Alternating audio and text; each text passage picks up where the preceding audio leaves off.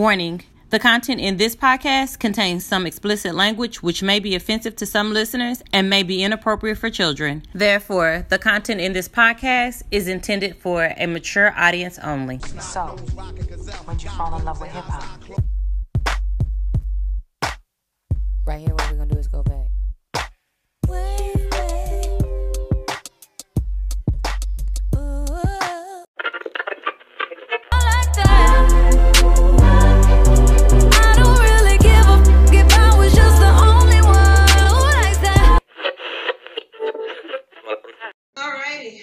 This is Mocha T. I am Capri. I'm Nika.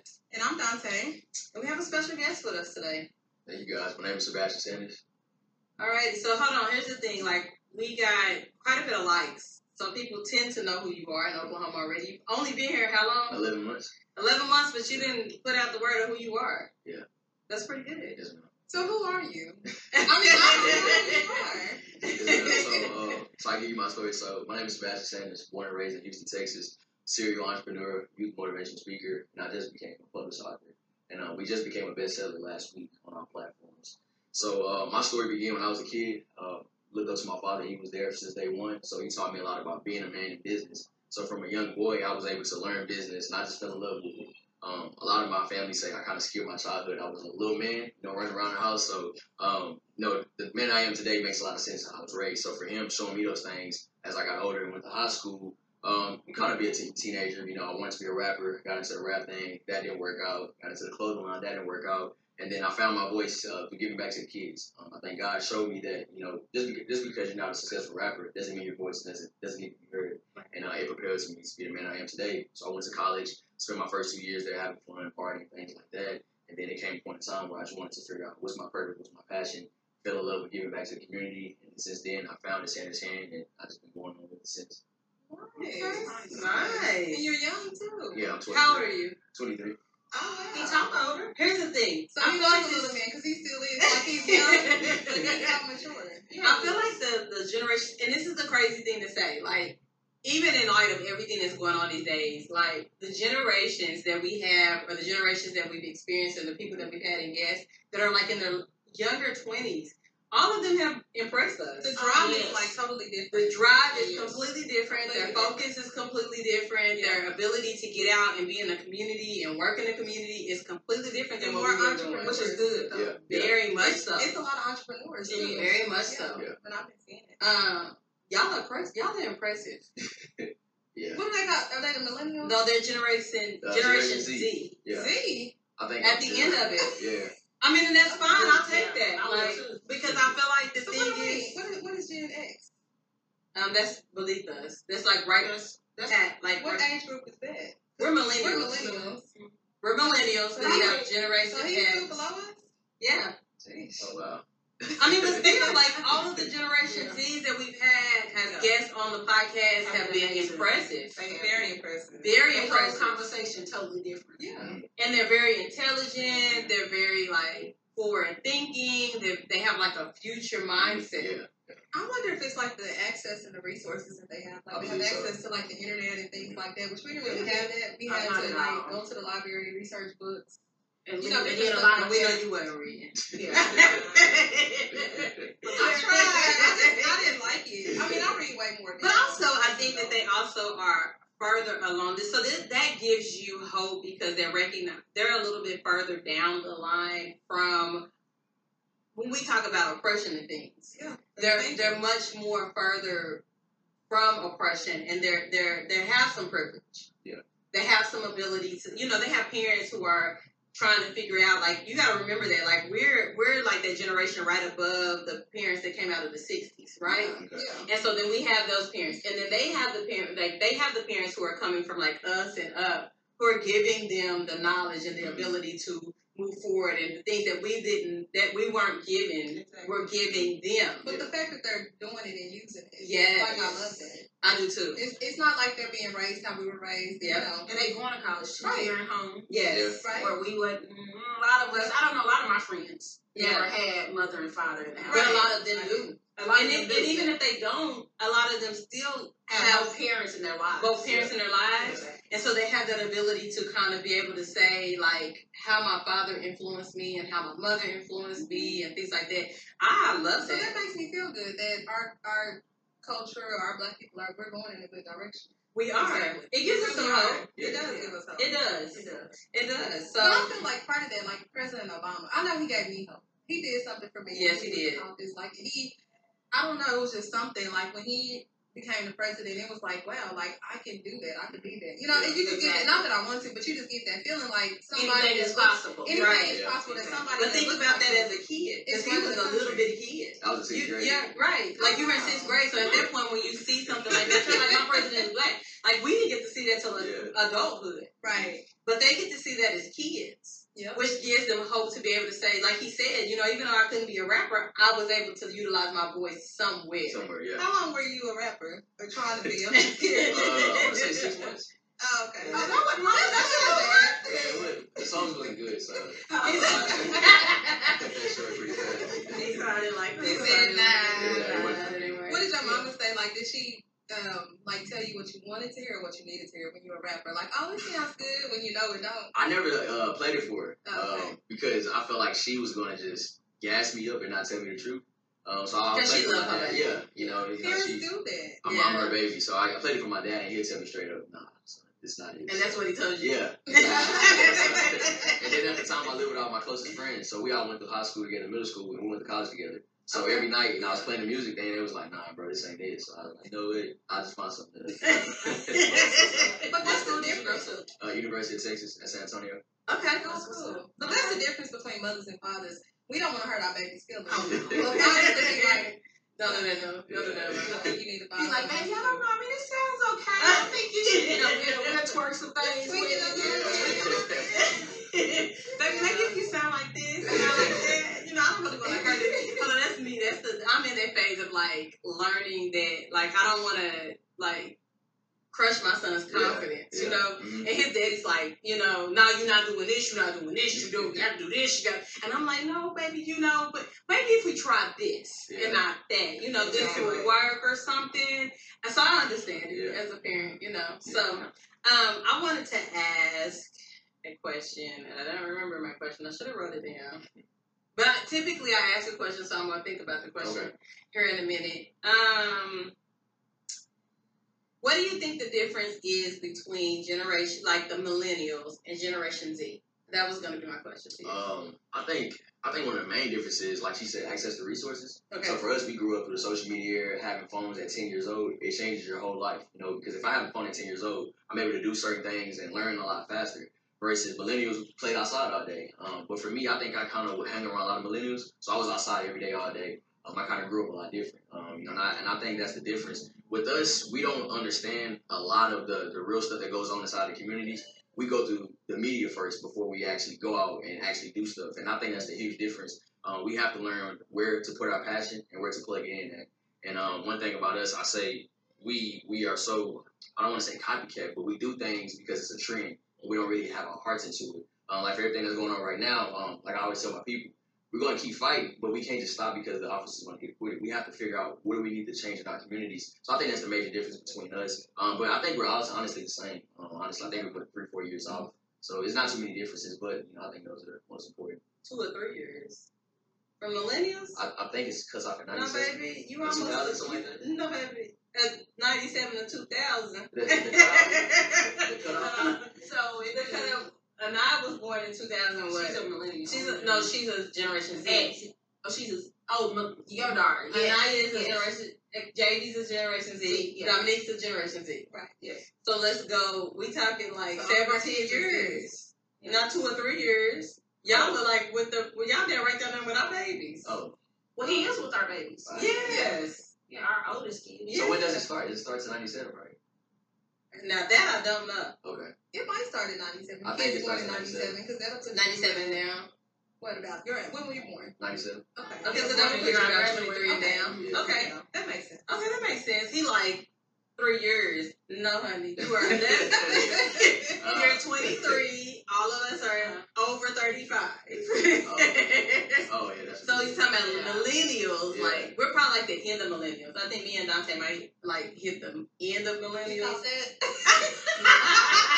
Am I even She knows she changed. I don't even know if I am. She said millennial. I'm a millennial. Okay. You would be a millennial. Okay. I'm gonna assume.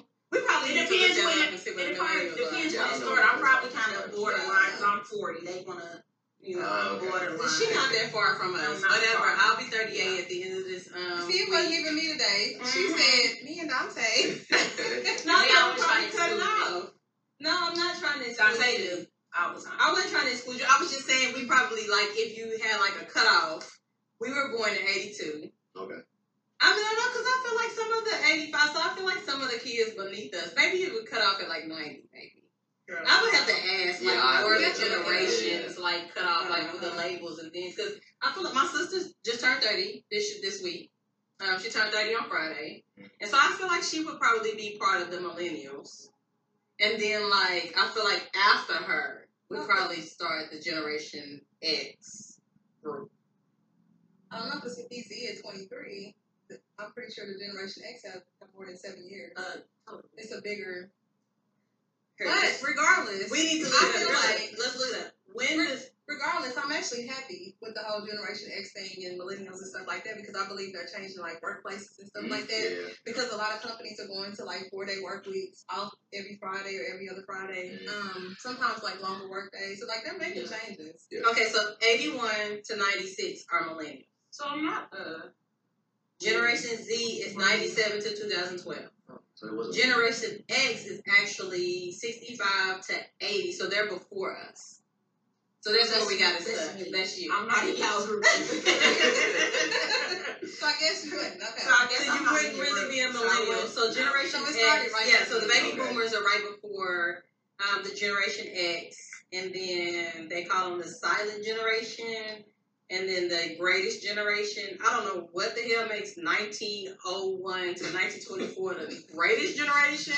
That's questionable. Yeah. But again, the silent generation was between 1925 to 1939. Then they didn't have any like name for a generation. Baby boomers are from 1946 to 1964. Generation X is from 1965 to 1980. So my mom's a baby boomer. So I'm a baby boomer. You are a Generation X. X. I'm a generation You're right X. up. And we're millennials. So from 1981 to 1996, that's why I said I feel like my sister's a millennial. They are millennials. And then right when you were born, Generation Z, 1997 to 2012.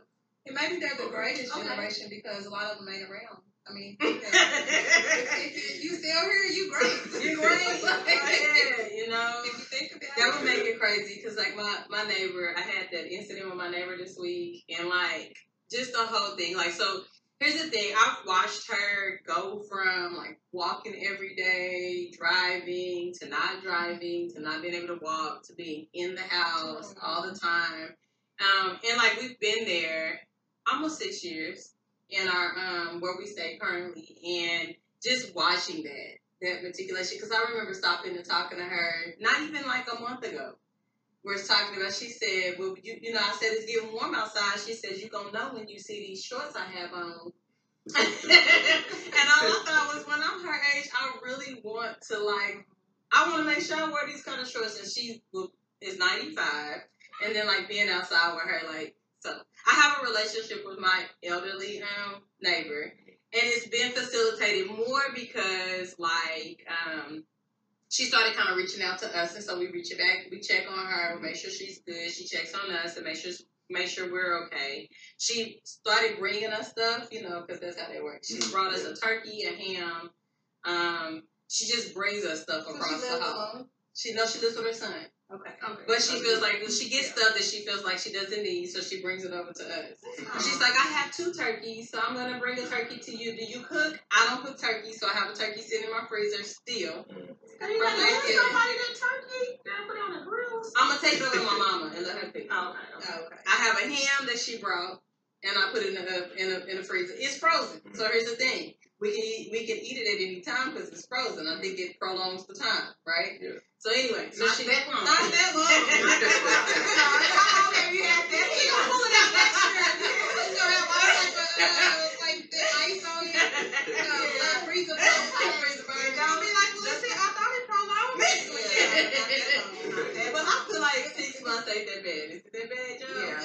6 months is a long time for some. Because it's December. Yeah. I don't know. I'm Okay, waiting anyway. 6 months. I feel like it's pre-cooked though. I don't know. Anyway, she brings us stuff. I don't know how to cook turkeys and ham, so I just put them in the freezer. Ham, baby. All you do is put in the oven. Okay, well, they gonna teach me And how then to you put can turkey. create a apples or glaze. something. You can You create can a make a glaze. glaze. Okay, so here's the thing. Brown sugar. So here's the thing. Both of them know how to cook like that. Mhm. I cook per necessity. As long as y'all can. So per necessity, I will cook. However, yeah. So I have a question for you. So, like, is that a deal breaker for you if a woman knows how to cook or don't know how to cook? Yeah, most definitely. Because I don't know how to cook. So Oh, you need don't? somebody to know I how need to somebody to cook. know how to cook. Okay. She don't have to be like a top chef, but at least bring something to the table. I mean, I can bring something to the table. It just ain't gonna be no turkey and ham. That's fine. I don't eat that. Do all your the mom, time. your mom, she always been a cooker? Yeah, mom knows how to cook. But my dad cooks a lot too. Okay. So, And you don't know how? Nah, it's weird. I don't know how. Because a lot of my family has like What do you Louisiana mean it's weird? ties. So They did cook real you? good. So did you just like not go into the kitchen to learn? Yeah, I just didn't want to learn growing up. Oh, so why can't she be the kind of woman that just didn't want to learn? I don't have a problem with that, but if the two of us can't cook, we can't be eating out every day. Well, So why how y'all y'all learn? learn? Y'all got to learn together. We gonna Let's go back to look, Generation Z, the whole internet thing. Like, Yeah. Yeah. Or Tasty, they give you step by steps. Yeah. Right, Video. Tasty does definitely give you step by step. Yeah. Yeah, I mean, so what if she's willing to learn? Yeah, that's fine. We can do that together. Okay. Okay. So, do you know how to do laundry? Or Yeah, She yeah. has to. Okay. I can do all that. Okay, so you clean house, do laundry. Mhm. Yeah. All right, so she just needs to learn how to cook. Yeah. Okay, so whoever's trying to date Sebastian, we're going to give you some advice. Start learning how to cook now. Okay. If he's single, we won't get in his business. Right. Okay. Oh, he's single. He's single. So learn how to cook, and then start building up. Now we don't want to give nobody false hope. So maybe you got to type or something. You gonna have somebody coming over that want to cook on a regular basis. You're gonna be like, I don't want her. Not her. But she can cook though.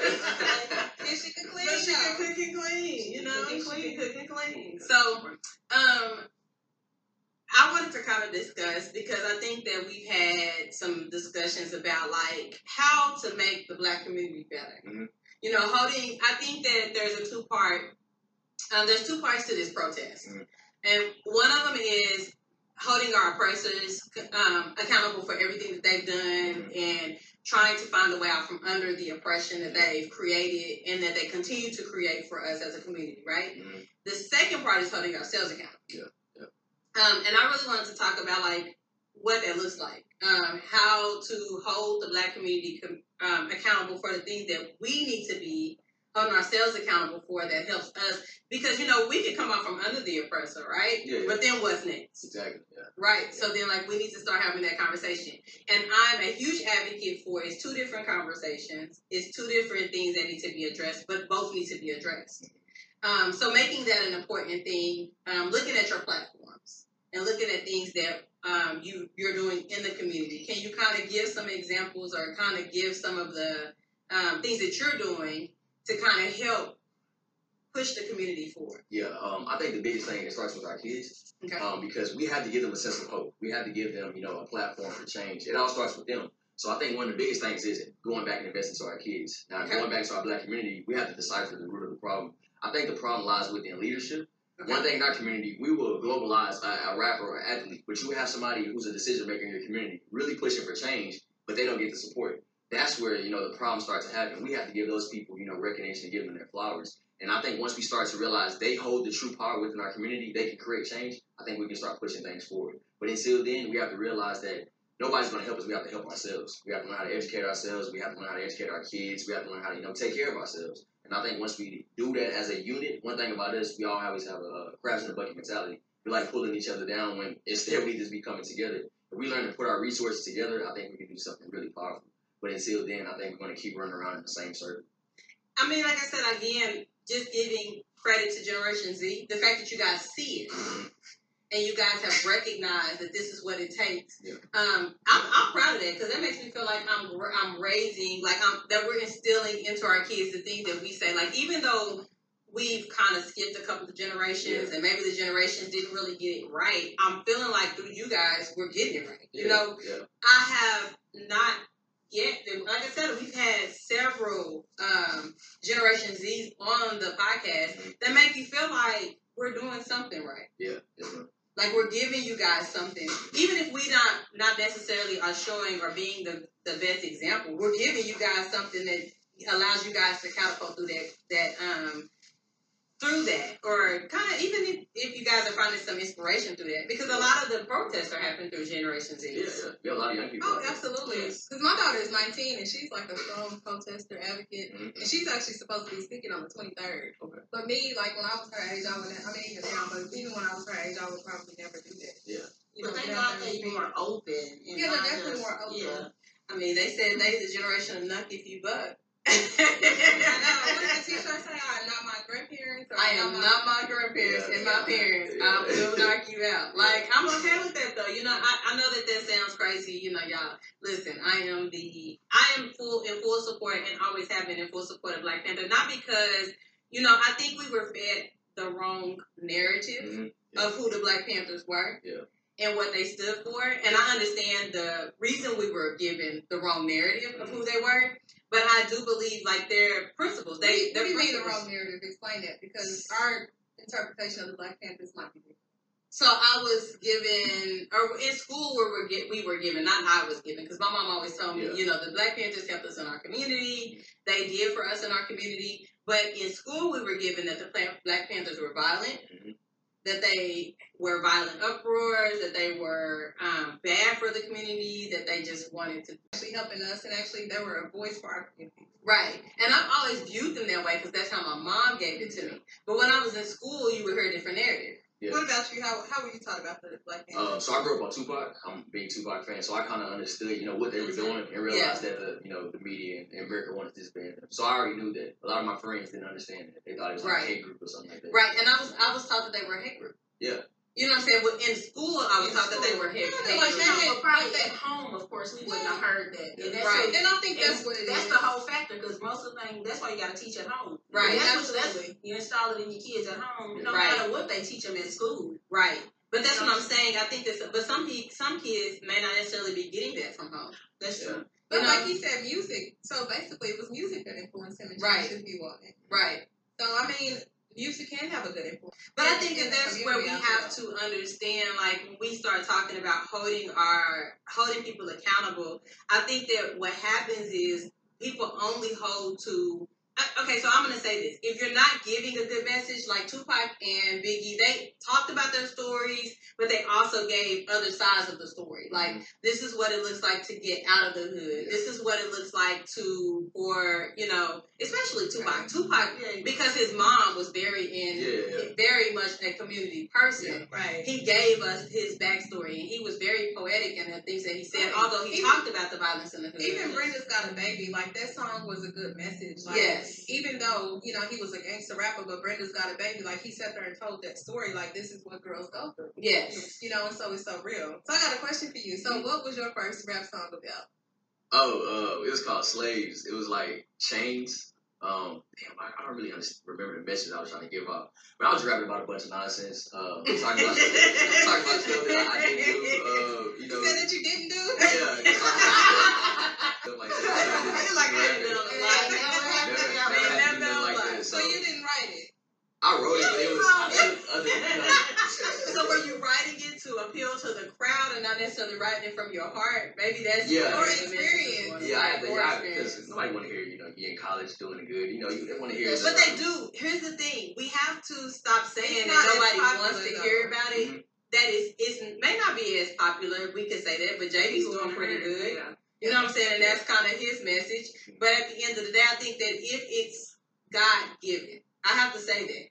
Whatever is for you will be for you. And I've always believed that. Like, it's hard to say that, you know, and then truly believe that. But I believe that if you have a message that truly is meant for people to hear, people will hear it. You know what I'm saying? And you will make a change. Even if that's a slow change, even if it's not within where you feel like it should be, or even if it doesn't make it to where you feel like it should be. It depends on where your heart is. So, kind of like how I feel about the podcast. As long as we're helping maybe even one person or two people, we don't have to help 100 people. I'm not going to get discouraged. So as long as we're helping somebody, I'm okay with it. Yeah, As long as one person listens to our podcast and be like, I'm glad they said that. Right. Or that made me look at this differently or a different perspective, then I'm okay with that. So it really just depends on where you're Now, when you say that help, because I had went through your Instagram kind of, trying to get to know. So I see you go around colleges, right? Different colleges. So what are you going in and actually, like, speaking about, like, to the actual college students? What are you doing? Yeah, so I speak on like various topics, social entrepreneurship, giving back to the community, creating your own nonprofit. And my biggest thing is defining success, figuring out what's your personal success. Because I feel like in our community, as an African American male, our success is a rapper or athlete. And I feel like our kids, they have so many desires in other areas, but we have to give them that inspiration and that hope that you can go be a scientist or go be wherever you want. So that's kind of my thing, teaching you how to personally define success. And we have to stop doing it too, because what we do as a community is, and I was talking to somebody about this yesterday, is we don't recognize that being Black can be being a scientist or being an engineer or, going to work every day, taking care of your family and actually living day to day, in a space that's not considered good. Yeah. Because we didn't really have a culture. I think a lot of times what we did was we took on hood culture as our culture, right? And so if you're anything outside of that, then we say you're not Black. You're not Black enough. Black enough, And so it's a struggle for a lot of our kids because that's a conversation that I have like all the time. Like I can be Black and still get up and want to be around educated Black people and not decide I want to go to the hood to hang out. Like that doesn't mean that I'm not Black. Yeah. Black itself is an array of things. Right. And that's one thing I actually like about my daughter's job because they had like this program where they're trying to do, it's called Cribs. And it's basically going into people's houses like regular people. Like say come in here. Like you don't necessarily have to have a huge house. Like you can live decent or live nice and don't have to have a big house. Just get a job and work and you can still live decent. You don't have to be, living, I'm not going to say the projects, but in poverty or whatever the case may be. So I do like that they are trying to push that out to kids. Like, because that's the thing, like we glorify. Well, they glorify like videos and chains and mansions, and nice cars or whatever, but you can still have a nice life. But if you don't have the chains, the mansions, then it's go all the way back down. And if you wasn't living in poverty-stricken conditions, you're not Black. You know what I'm saying? Like I don't necessarily know if I view it like that. But you may not necessarily view it like that. But I do know that people, like example, like we always have the discussion about who's the bougie one. And that's because it depends on. That don't mean you're not Black. No. Like it just means that you can be bougie, but that doesn't mean you're bougie either. That just means that you prefer. To me. But that doesn't make you not bougie. Okay, so here's We the just thing. say that word, but it doesn't mean you're bougie, and definitely doesn't take us from being Black. Because Right. all of us is But I definitely, think that what happens in our community, and it happens amongst the millennials, people consider that, and because I've experienced it, people don't consider you. Oh, you're not Black. You've never experienced anything.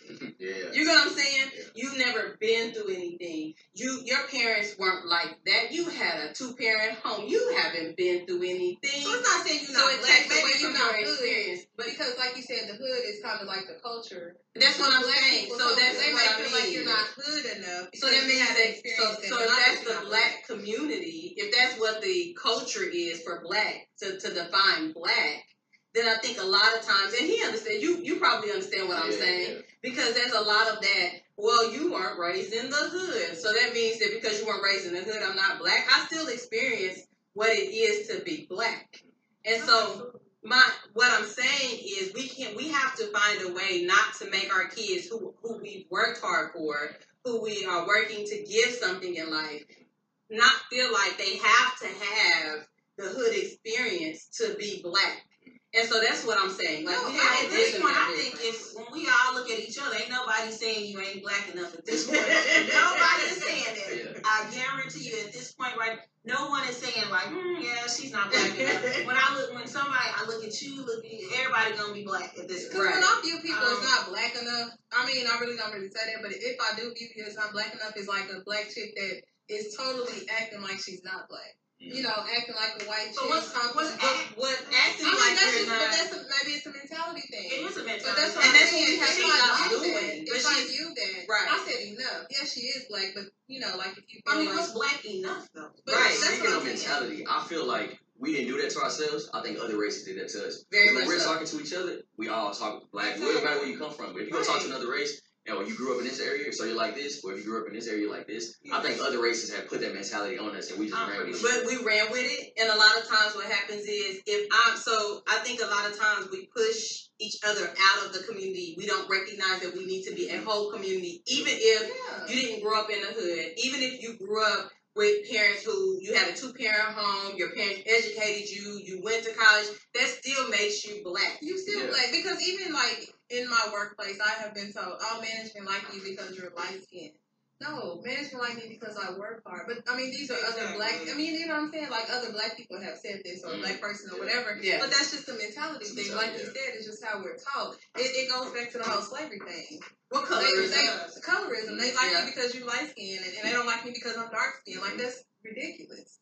Well, I mean, I think it's a not lot of times, ridiculous. It's ridiculous in my sense. Is what I'm saying. In my sense, because at the end of the day, I know that I work hard. Exactly. I'm not around here not. But it does exist. It exists. Yeah, colorism definitely. And we have to, and that's the thing. Like as a culture, like when we start talking about the things that exist within our culture, we have to start stopping and addressing the things that we as a culture perpetuate.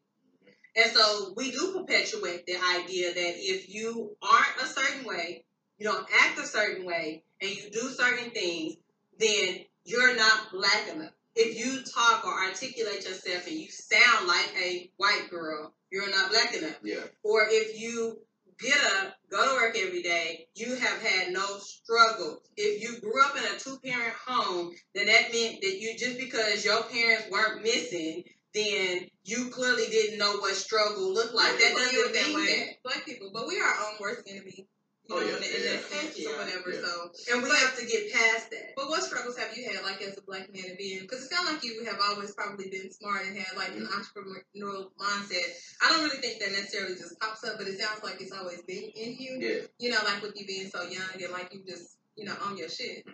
I definitely struggle with the fact of going to school. A lot of your friends have to grow up faster than you, so going home, you had, I wouldn't say nice stuff. I don't want to say it like that, but certain stuff you had others didn't have, so you have to grow up with that. Oh, you're not like us, or you're not hood enough or whatnot. And then you have to struggle with growing up as a young black male. I dated outside my race in time, and my platform that I have, you struggle with a lot because a lot of people want to see black love, black couple, stuff like that. So you have to deal with that as a black man. How do I navigate that, and how do I overcome that? So there's a lot of things I had to struggle with internally, but I think those things made me the man I am today. So I think every black man's gonna struggle, no matter if you're rich or poor. You're gonna struggle throughout life. Life doesn't go that easy. We don't have any problems, but I think it's how you overcome those problems that will make you who you are. Right. I agree. Did you get like a lot of like black people like dating outside of your race? Yeah, I get that a lot. Especially from like a lot of older people.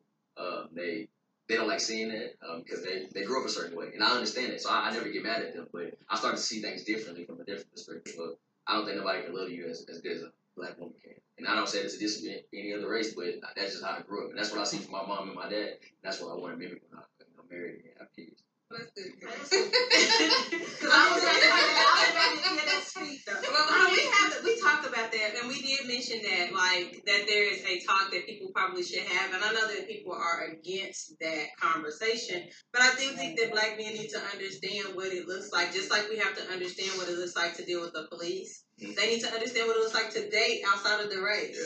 And it has to be a real life conversation. It has to be something that we're really, and I know that a lot of them are like, well, love is love. You know what I'm saying? And I understand it. I understand it 100%. If you truly, truly love this woman, that's fine. But you also need to understand what it looks like to date outside of your race. And because we're dealing in a world that deals with a lot of oppression and deals with a lot of different narratives, we need to equip our sons with that, because I think a lot of them aren't equipped with that. But I'm not against interracial dating. Yeah. I'm only against the black men who refuse to date black women and only view black women in a different way. Yeah. If you feel like love is love, or I just so happen to fall in love with this person and I done dated this person, to me that's a little bit different. But like when you single out like an entire race, and I don't date black women because they loud, and I don't date black women because of this, like you're singling out like an entire group of black women. Like, so that I don't like. I mean, I will have like that conversation with not saying that I'm gonna say, son, I'm gonna ask him. My preference is my preference, and again, this is just for me and my child. I will say, but I will have that conversation with him where I do want him to marry someone like his mom. I don't want him to necessarily marry because it's a lot that comes along with that. Yeah. You know what I'm saying? And It is a lot that comes along with it. It's a whole lot that comes along with it. And you got to be ready for that. You just got to be ready. And I would rather him to stick with my. I mean, whatever he chooses, then we'll probably conversate. But I would sit down and have that conversation with him. That I would definitely probably rather him to date inside of his race. I mean, and I understand. Like I said, I know my family. The crazy part is, me, my brother, and sister are the only we are the only black mama, black father set in our family. Like my aunt has her children are half Native American because their father was full Native American, and she's black. She's currently married to a white man. That's been her life. She's always dated men outside of her race. I think she's maybe, when I was younger that I can remember, I think she might have brought home one black man. Maybe. My uncle has biracial kids. His kids are half white, half black, and so, but I do believe that there's a different struggle. I mean, and that's not saying that black relationships don't have their own struggles. Oh, yeah. I do believe that there's a different struggle when it comes to interracial marriages. Yeah. And I think that, like, I was talking to somebody yesterday where there's a privilege that white women have in relationships that black women don't necessarily have. And we have to think about it. When we think about white privilege, we think about it in jobs. We think about it in society. We don't think about it in relationships.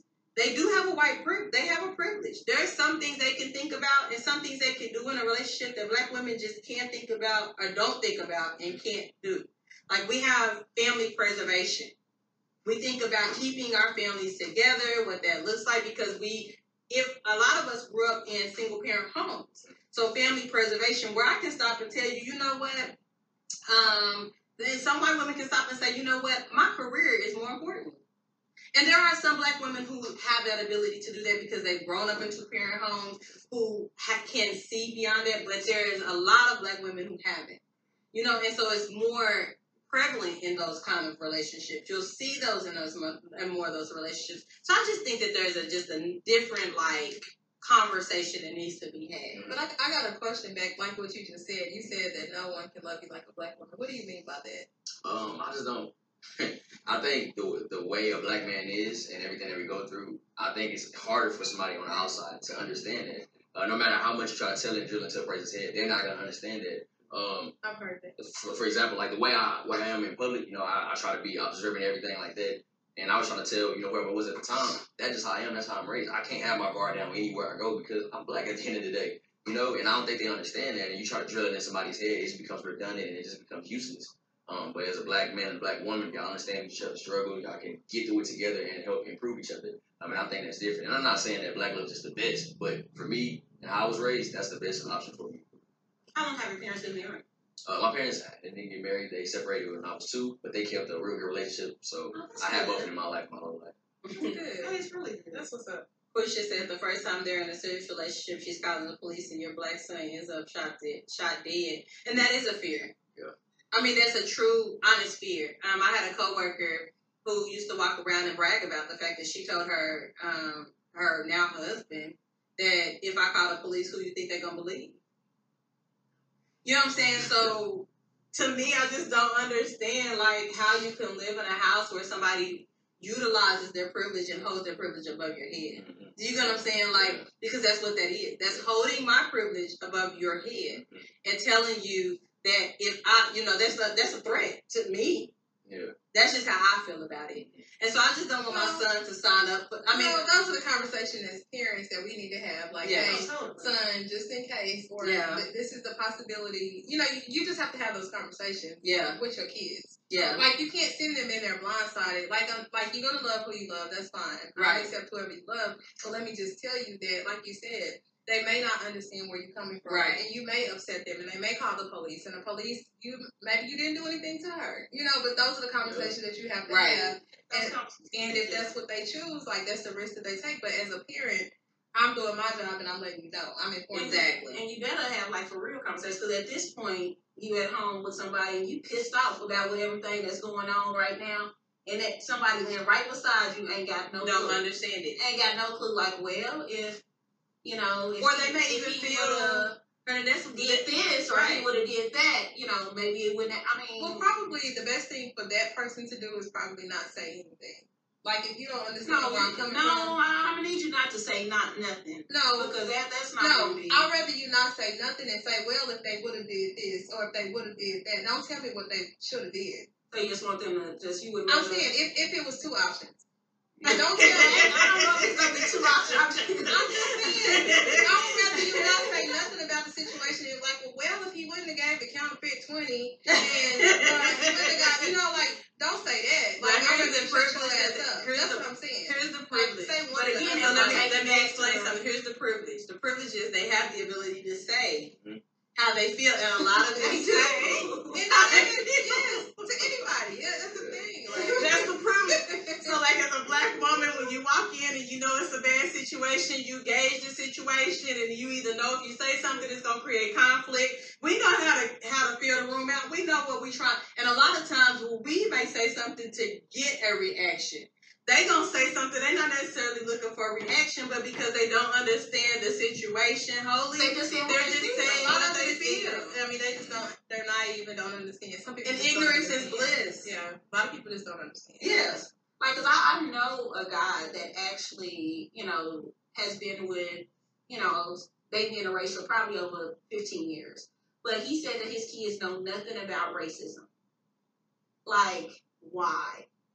Why wouldn't they? Like, why would you? They are black men. Nobody's going to take them as being a white man when they're out in public or filling out for a job or getting stopped by police or whatever that case may be. Why wouldn't you be teaching them about racism? Like, that is weird to me. They're like 10 and 12 years old. Like, when do you sit down and teach the moment other police officers stick a gun in their face and they don't realize some kind of way? So that reminds me of the show All American. You know, he didn't necessarily teach his son about racism because they lived in Beverly Hills and this and that. Yeah. And then when he was the moment he had to right. a Christian child, he had to deal with the and police. sit on that curb and when he had his conversation with you.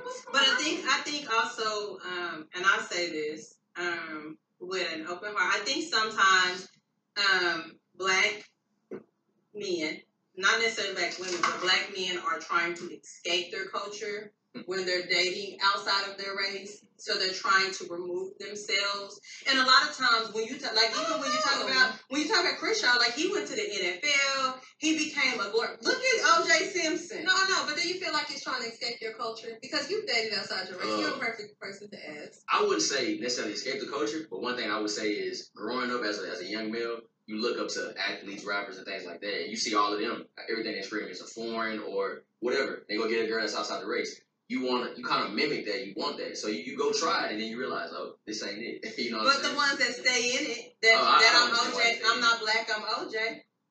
So I'm not black. So I'm OJ. I'm not saying every man is looking to go outside of his race for the purpose, but I do believe that there are some men. He basically told the world, "I'm not black. I'm OJ." Oh yeah. Until he had to be black. Do you know what I'm saying? Like, y'all think about that. OJ had to be black. Yeah. And at that point, he had to be black. Was he still black though? He had to be black, honey. Guess what? At some point, a black man has to be black, and unfortunately, there is only so much that you can do, even as an honored athlete. Because I think sometimes what happens is you get this experience. Even like big athletes get this experience outside of the black community, and with white people who love them and who treat them good and who are really, really good to them, until they realize you are still black. Yeah. And I think some people walk into other cultures and date outside of their cultures to escape our culture. And I can understand that because being black is hard. Mm-hmm. So if you in your mind say, look, maybe I don't have to be black. So I'm going to go date a white woman who loves me despite who I am. Because that's the other part. Sometimes I think we put pressure on black men to be a certain kind of way. And that makes it hard for black men to date and to be out here with women, and we do put pressure on black men to be a certain kind of way. So I don't have to do that with white women because they don't have those kind of standards. They will take me as I am. And then you have these half black, half white children, and they have a white family. Is that true? No, but That black women put more standards on you than white women. White women will take you as you are. I never dated a white woman, so I wouldn't know.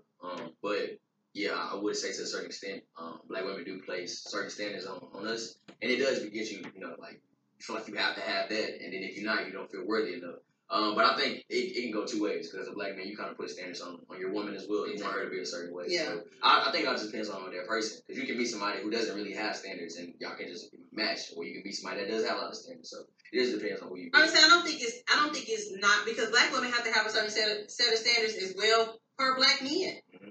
But when it comes to white women, you will see a black man with a white woman, and you be like, now wait a minute. Wait a minute. Y'all done seen them. Yeah, wait a minute. How's this working out? Because I know you would have a black woman that looked like that, that walked around like that, that carried herself like that. Like, he would have No, I know. That's what I thought about. I was saying nothing. When I seen him, I was like, what?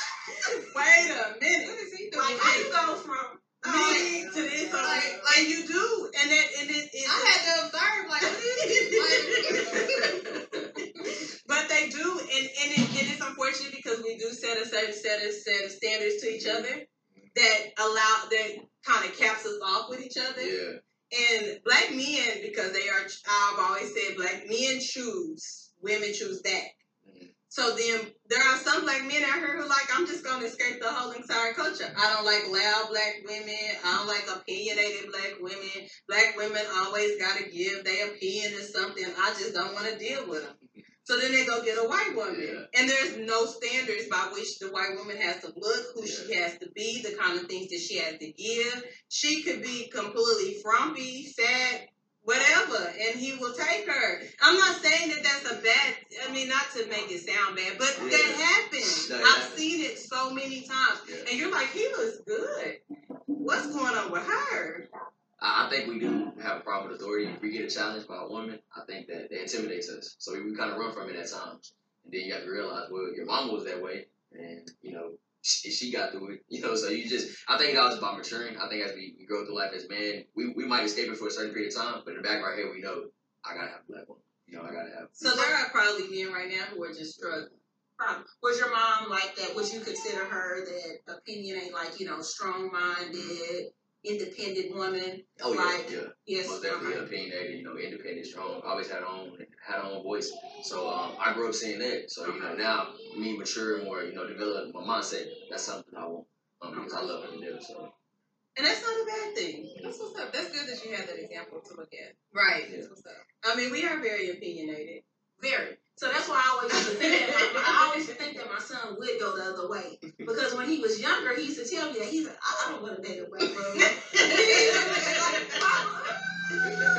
I don't think I want to date, Mama, you just be, but I think as he has grown, you know what I mean? It's also appreciated. Yes, as he has grown to, I think because girl, the other day, he just kind of sat down and we would sit down and just me and him. Girl, the baby was gone, so just me and him talking. And he was just basically like, Mama, how many bills do you have to pay? So I'm like, oh, perfect conversation, son. You know what I'm saying? Let me let you know. Because I don't want you to never think it's as easy as it looks.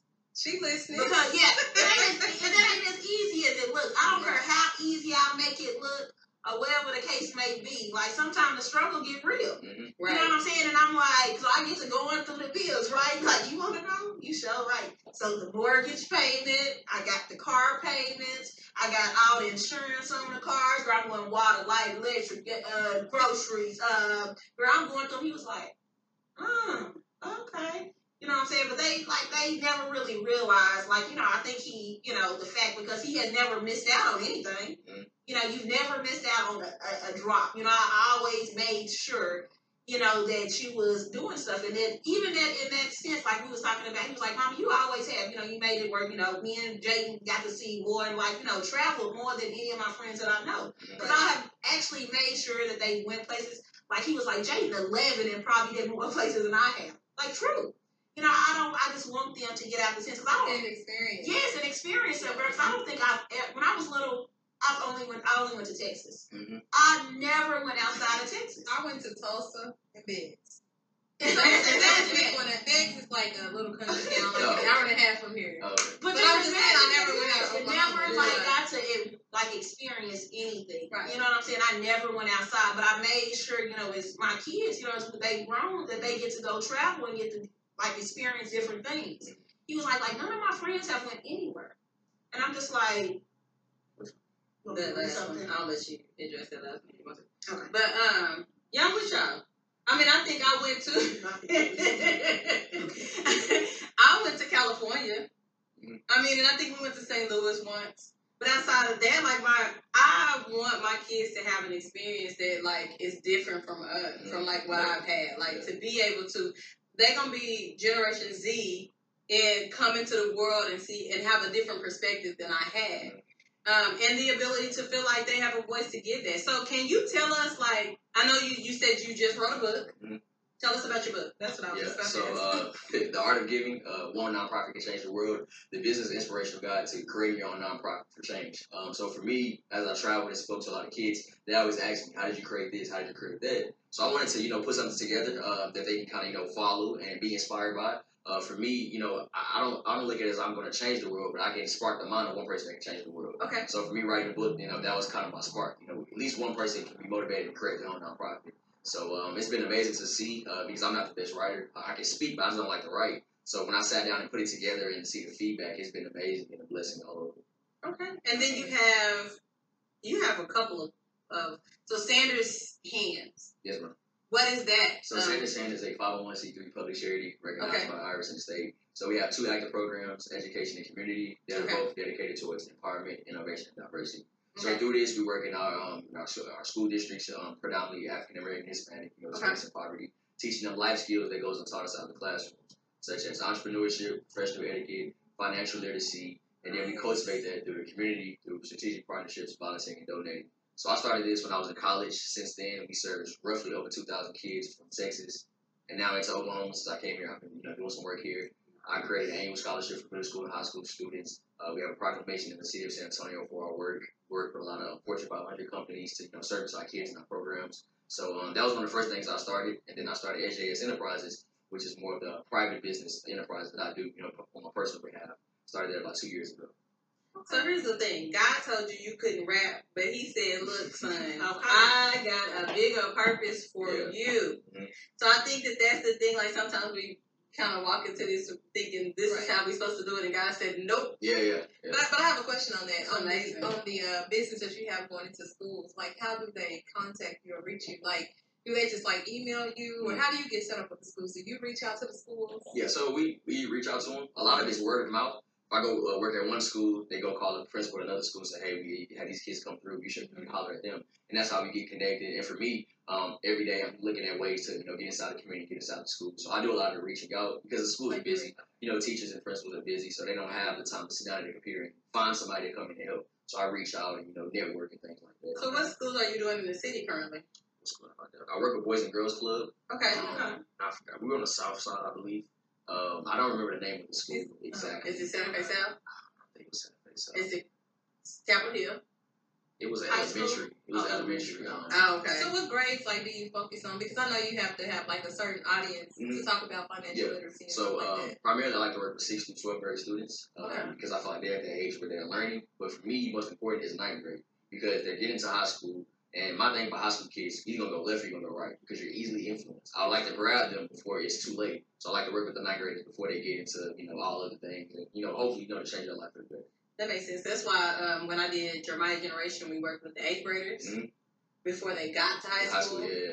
Because the dropout, after freshman year, dropout, it's so high after freshman year.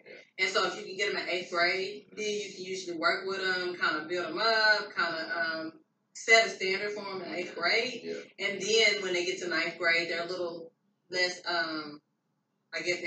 influence. Yeah. Maybe they'll think back on what they learned. Right. In 8th grade. So do you have a mentorship program? Yeah. Or So, is it? so we have a curriculum. So 6 to 8 weeks I spend with the students where they learn each different workshop. And then they graduate from our program as Sanders Hand Student Ambassadors. From there, I like to keep up with our students. A lot of them, somehow they find my personal Instagram. I never give it to them. But kids is kids. They don't figure something out. So they always follow me. And one kid reached out to me a couple weeks ago saying, thank you so much. I was able to, I think he's starting to do videos now. So, stuff like that always, it makes me feel good because I may not change your mind right then and there, but a couple years later, if you can, hit me up and 2 years later and say, you did this for me, that means a lot. So I try to keep up with them, engage with them, give them our free resources, things like that, just to show them I'm not just going to be here for 6 to 8 weeks and leave. I want to show you that I can be that big brother. And for our young ladies, we have the big sisters for you. But the only way that they can be in your program is in order for you to be through the school. The reason why I'm asking is because I have a kid that's going to the 9th grade, and I don't know if his personality, if he's easily influenced or not. So that's why I was wondering if the only way that he would be able to be a part of your program is only if you were in that school. It's not only through the school because I had a lot of parents reach out like on a one-on-one thing. Like, can you work with my students? So it's it's really just depends on what you need at that time. So if you want me to work with him one-on-one, I can do that as well. Okay. Oh, you can work one-on-one? Yes, ma'am. How much that cost? We can talk about that. We can work something out. Okay, that's what's up. I really like that. I think that, like I said, I like that mindset. So what other business ventures are you doing? So right now, I'm doing a lot of getting into real estate. So figuring out, my thing is I want to buy back the block. So I want to go back to my stomping grounds and get up and buy some things and put a group together. We can really create some change and create some power. So I'm getting into real estate. My grandmother, she's a big inspiration in my life. She passed about 10, 15 years ago. So I want to create a business in her name. So I'm figuring out, some of her passions and put something together. We've talked about buying up the block. So I've heard that on a couple of occasions, like on different platforms. In Philly, they talked about buying up the It block. was a couple that did that. They their first project was like a multi-unit, and it was like a grant or something like that with the state that helped them. I think they got a $100,000 loan, and they went in, they remodeled or whatever, and they had 4 tenants, and they took their rent money, they saved it, and started basically buying up the block. I think that's a good idea, though. And that's what they did. I've been seeing a lot of people saying we need to go back to that. And go back to buying up the block. Going back to buying up the block. You know what I'm saying? And I totally agree. It don't matter Very much so. because the tax sale was, I guess, this past weekend or whatever, or week or whatever, and I completely missed it because normally I'm out of town. Every year I'm out of town for my job. And so I never go, and so I never think about it. But then the person called me after the fact, like, hey, did you go to the tax sale? And they were like, the other people were in there buying up everything. I'm like, man. Like, we need to get that to that point of buying up the block, buying up our homes, buying up, like, even if we can buy up like a couple of neighborhoods. Like, I was talking to somebody who was like, what if we put like 20 kids in Douglas, right? We're as a parent group, we all got together, we put 20 of our kids in Douglas, right? I said that would work if the people that actually went into that we put our kids in were involved in the school at that point. So then the 20 parents, so for the 20 kids, I mean, hopefully some people don't have like 5, 10, 15 parents. So maybe 20 families. And then that 20 families decided that we're going to become the PTA. Mm-hmm. And we're going to have the conversations. We're going to start having conversations about what education needs to look like, things like that. Because I agree with you in that space that we have to educate ourselves. Yeah. We have to start talking about what it looks like to do things for ourselves. Nobody's going to do it for us. Right, which is why I like what he's doing, and he's going into the school and he's educating his kids, because I don't remember programs like that when I was a kid. Yeah. Like, I remember my teacher, we had like this makeup assignment, and I'll never forget because I was actually really excited about this assignment. And we had to, like, add up stuff, and we had, like, a checkbook, and you had to balance, but it was only one assignment. And to me, like, you need more than one day, one assignment to, like, balance the checkbook and know what to do, like, with your finances. Did y'all didn't have Upper Bound? Upper Bound never came to your school? Not that I know of. I remember that name, but I remember Upper Bound, but we never, not that I don't remember that directly coming to me. But I just think you don't remember Upper Bound? I just think that, I mean, some stuff is important in school, but I think that a lot of the curriculum needs to be what you're going to face in life, like how to deal with people in the workplace, how to deal with, like, if you don't have enough money, or, just different things that, like, different curveballs in life that's going to hit you. Like, that's the stuff that you need to be educated on. But I think, like I said, we had a Upper Bound, but we didn't I did Upper Bound and Talent Search, and there was a Langston program, but they came from Langston. And I think a lot of times what happens is we have those kind of programs. They're not advertised to every student. There's not an opportunity for every child to participate in those programs. And I think that there's programs out here that give our kids what they need, but there's not enough people out here to give like that information about what it is they need. You know what I'm saying? Like nobody knows that it exists. Yeah. So as a community, we need to start surrounding ourselves with maybe even a resource list where we sit and talk about like what resources are in our community that work to help, because we may not need to recreate the wheel. It may just be a resource out here or somebody out here who's willing to do that, who can give our kids what they need. We just don't know that they're out there. So I have a question for you, because I think that's the problem, is the lack of resources and the lack of knowledge. Like, we don't know. Like, a lot of Black kids and people, like, we want to start businesses and do things, but we don't have the information to do it. So how did you find the information to start your business? For me, my parents, my father gave me all the game, and that's the difference. What I realized, a lot of people didn't have that at home, and that's really why I was so inspired to do my stuff that I do now, because I had that luxury, but my friends didn't have that luxury. He had to go home and go get a job so he could take care of his little brother and little sister. So I realized there's a gap, and it's not the kids' fault, but society blames those kids because he's just bad. He's going to be a gangbanger. She's going to be a stripper and whatnot. They had to grow up a certain way. Nobody showed them the way. So, for me, I wanted to create something. How can I show these kids, different? How can I show you how to be what you want to be without you having to go home and, deal with the struggles of not having things at home? But I think we have to come together and realize that our kids really need our help. Regardless of how much money I get or how much fame I get, if somebody calls me and say, I need a kid that needs this, I don't care how tired I am. I'm going to help any way I can. And if I can't help you, I can pass you to somebody that can help you. Right. But we have to all develop that mentality. Right. Oh, absolutely. Yeah. So maybe we need to start like a resource book. We should do that. It's like, definitely a resource book, and maybe like pass it around within the community. That shows, because we've had quite a few people on our podcast. They give a lot of good information. They have a lot of good programs that can help, and they give us resources that we didn't even know about. They talk about grants, small business loans, different banks that like help Black people. Even like people like you, they go into the schools. Like, it's a lot of resources that we get on this show that we really could be putting out. Yes. And so that's our duty. Like, we need to do. I feel like our people, like you said, we just don't know. Like, I was talking to somebody about real estate, and I was saying the other races, they use other people money to make money. They're not just going there buying $100,000 house cash, because that's not a good transaction. And I think our people don't really understand that. And once we open it up to the whole world, I think we can really, really change stuff. But it's lack of resources and a lack of awareness. It's also again, like I said, we're just barely above the line of making it. Mm-hmm. Yeah. You know what I'm saying? So, like you said, you had a friend who had to go back home and get a job and take care of his siblings. Like, you're barely above the line of making it. Mm-hmm. So, when you're barely above the line of making it, like, creating a business and entrepreneurship, that kind of stuff is scary because you don't know how to. You don't know how to. People are like this. A lot of people are paycheck to paycheck. Right. So you just trying to like, let me just go to work and let me do what I got to do to pay my bills. And so that is your focus. So it is kind of hard sometimes. Right. Because think about entrepreneurship, because that's the other part. It takes away from. Even if you're utilizing your own money, it takes away from what you're bringing in. Yeah. Absolutely. Yes. And so if it takes away from what I'm bringing in, but then somebody's like, oh, but there's programs that are out here that'll give you all the money. Yeah. What do you mean? Yeah. Like, you don't have to take from your money. You can get that program, and then you don't know that. Like, so do you know the story I'm talking about the people from Philly? I think I know. Is it the husband and the wife? It was a couple, yes. Yeah, I think I know exactly. Okay. Yeah. So even stuff like that, like it was a nonprofit organization that actually helped them.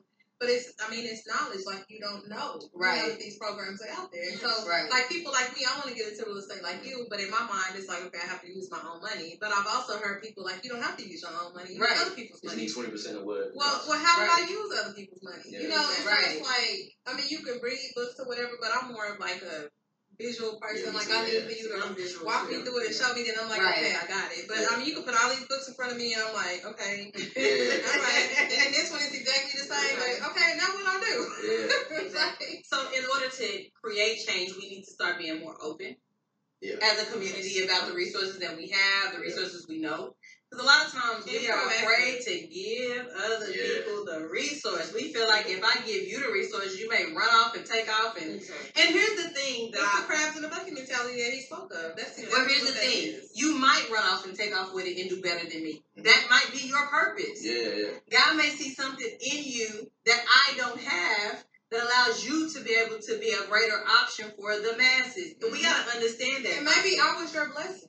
Right. Exactly. Maybe God sent me to tell you this information. But, right. But it goes back to what's for me is for me. And right. a lot of people don't realize that. Exactly. So it's like, I don't want to tell you how to write a book, or I don't want to tell you how to start your business, because I don't believe that what's for me is for me, because you're going to take my business away from me. Right. But at the end of the day, what's for me is for me. Right. Yes. And we have to understand that. And even at levels, because even if somebody takes something and runs above you, or makes it higher, or makes more money, or becomes more popular, or whatever, you then become the person that they can say, look, I would have not made it this far had it not been for such and such. You get what I'm saying? Yeah. And the prayer is that if you're genuinely doing it out of the kindness of your heart, then maybe that person will turn around and stop and say, and God will give it to them to say, you know what, if it had not been for you, I wouldn't be who I am. So this made me think about a post. So I saw this post on Facebook, and this guy gave another guy some information.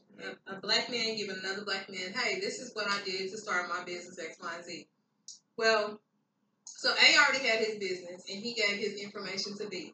Well, B took it a step further, started charging classes and, charging $5,000 for classes or whatever. So A got on Facebook and, he was basically pissed off. I gave you this information on how to start the business, and you take what I told you, and you do X, Y, and Z. But what's wrong with that?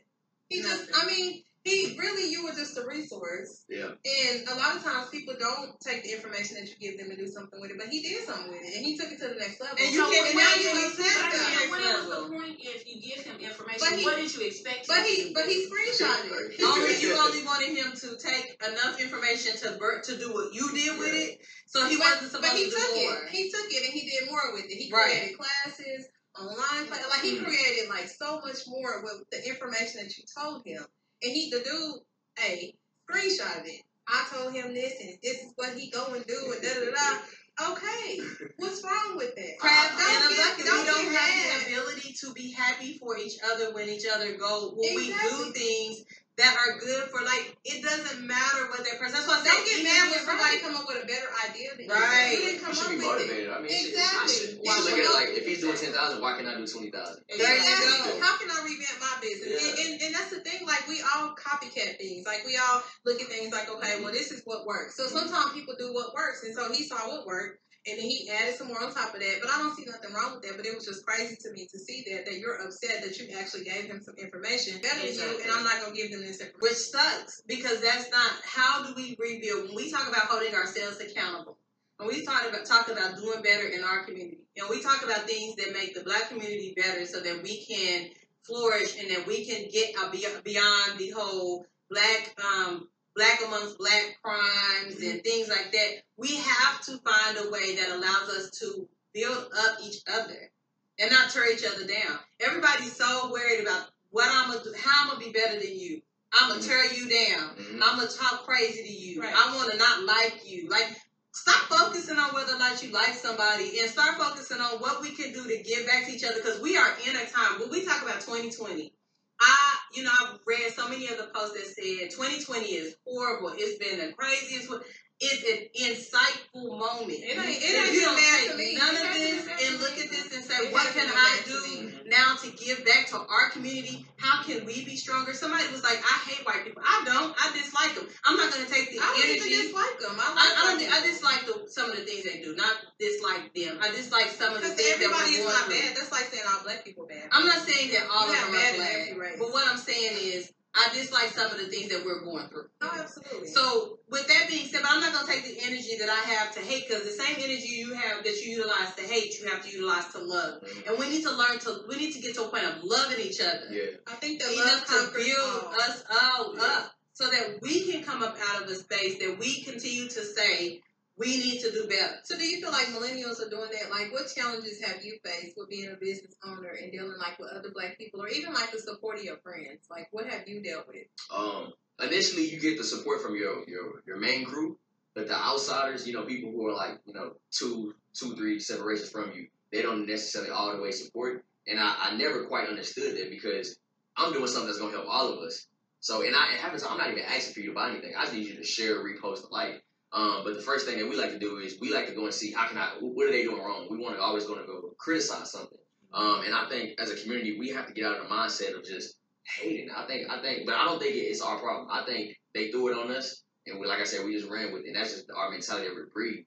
But you have to realize kids are growing up like that. You know, you got kids in high school who be hating, like, don't like each other because she looks better or you think she looks better, stuff like that. You gotta get out of that. But in order to get out there, we gotta go figure out what caused that. How can we do better? And as a business owner, you're gonna experience that a lot, especially from your own people. Because you'll do something in your hometown, you expect everybody to show up. You only go get like 10, 15 people. Granted, everybody could have came, but everybody didn't show up. You like, you sit back and you're like, why? But if I go do this in another territory, like if I come to OKC and do something, I get everybody to come up. Where I'm from, nobody wants to come. I never quite understood that because, like I said, this is for us. It's not just for me. Well, why do you think that is? I mean, we definitely deal with that, and I don't know. Honestly, I feel like we had a better response from the white crowd than we do. I mean, even our crowd is good. But I felt like we had like a really good turnout, like from the white people. They were excited, taking pictures with us. I don't know. I'm not even gonna give us the benefit of the doubt and say our crowd was good because it was times when we had like 5 people and we just did it, you know. But I appreciate the people that do. And that's not saying that it's a bad thing. What I'm saying is the support from the city is just not always there. I always just chop it up to the story where Christ said he went back to his own town. They saw him, and where he was still not able to do what he needed to do in his own town because they were too familiar with him. But and I think sometimes there's a level of familiarity that people see that they like, not Mika, not Capri, not Dante. What you mean? I know him from back when they was blah blah blah blah blah. You know what I'm saying? You think you better. Right. So now you got a podcast. You think you better than like we always say. People call it the little podcast. I see your little podcast. Yeah, I see your business. I always got to put the little one. I mean, and like, for what it's worth, I don't personally take it. I don't take it personal. I know that if we took it outside of the city, we would just be like flourishing all over the place. It sucks that that's how the community does you, and until you flourish other places and people see you other places, and then they decide they're going to buy in. But we know that, and it's unfortunate. That's fine. That's their lives. But we just got to love on the people that support us. And that's all I focus on. I don't care about the people that don't. Right. I love the people that do. I appreciate you, for being on your business owner. Like, I appreciate the connections that we're making. Like, it doesn't matter if we have one person in the audience or 20 people in the audience. It doesn't matter. Like I said, at the end of the day, my purpose for doing this podcast is as long as my story and what I have to say can help one person, at least one person, I'm happy at the end of the day. Right. So you could show up, not show up, you could share, not share. It would be nice if you share and repost because it ain't costing you nothing. Like, it's just a click of a button and I see you sharing everything else. But, it's either good or not. Look, I saw you share it and I see you share it. But that's just the nature of our people. It's just like you said, sometimes it's not really our fault. It's just what has been ingrained in us from generation to generation. But for me, I'm a black person and like to see other black people get on top. I'm gonna share your stuff. And when I see something like, like the black market plays a different post and be like, hey, do you know a painter? Do you know this? I'm gonna type your name in immediately because I want you to get that business. Right. So that's the type of person that I am.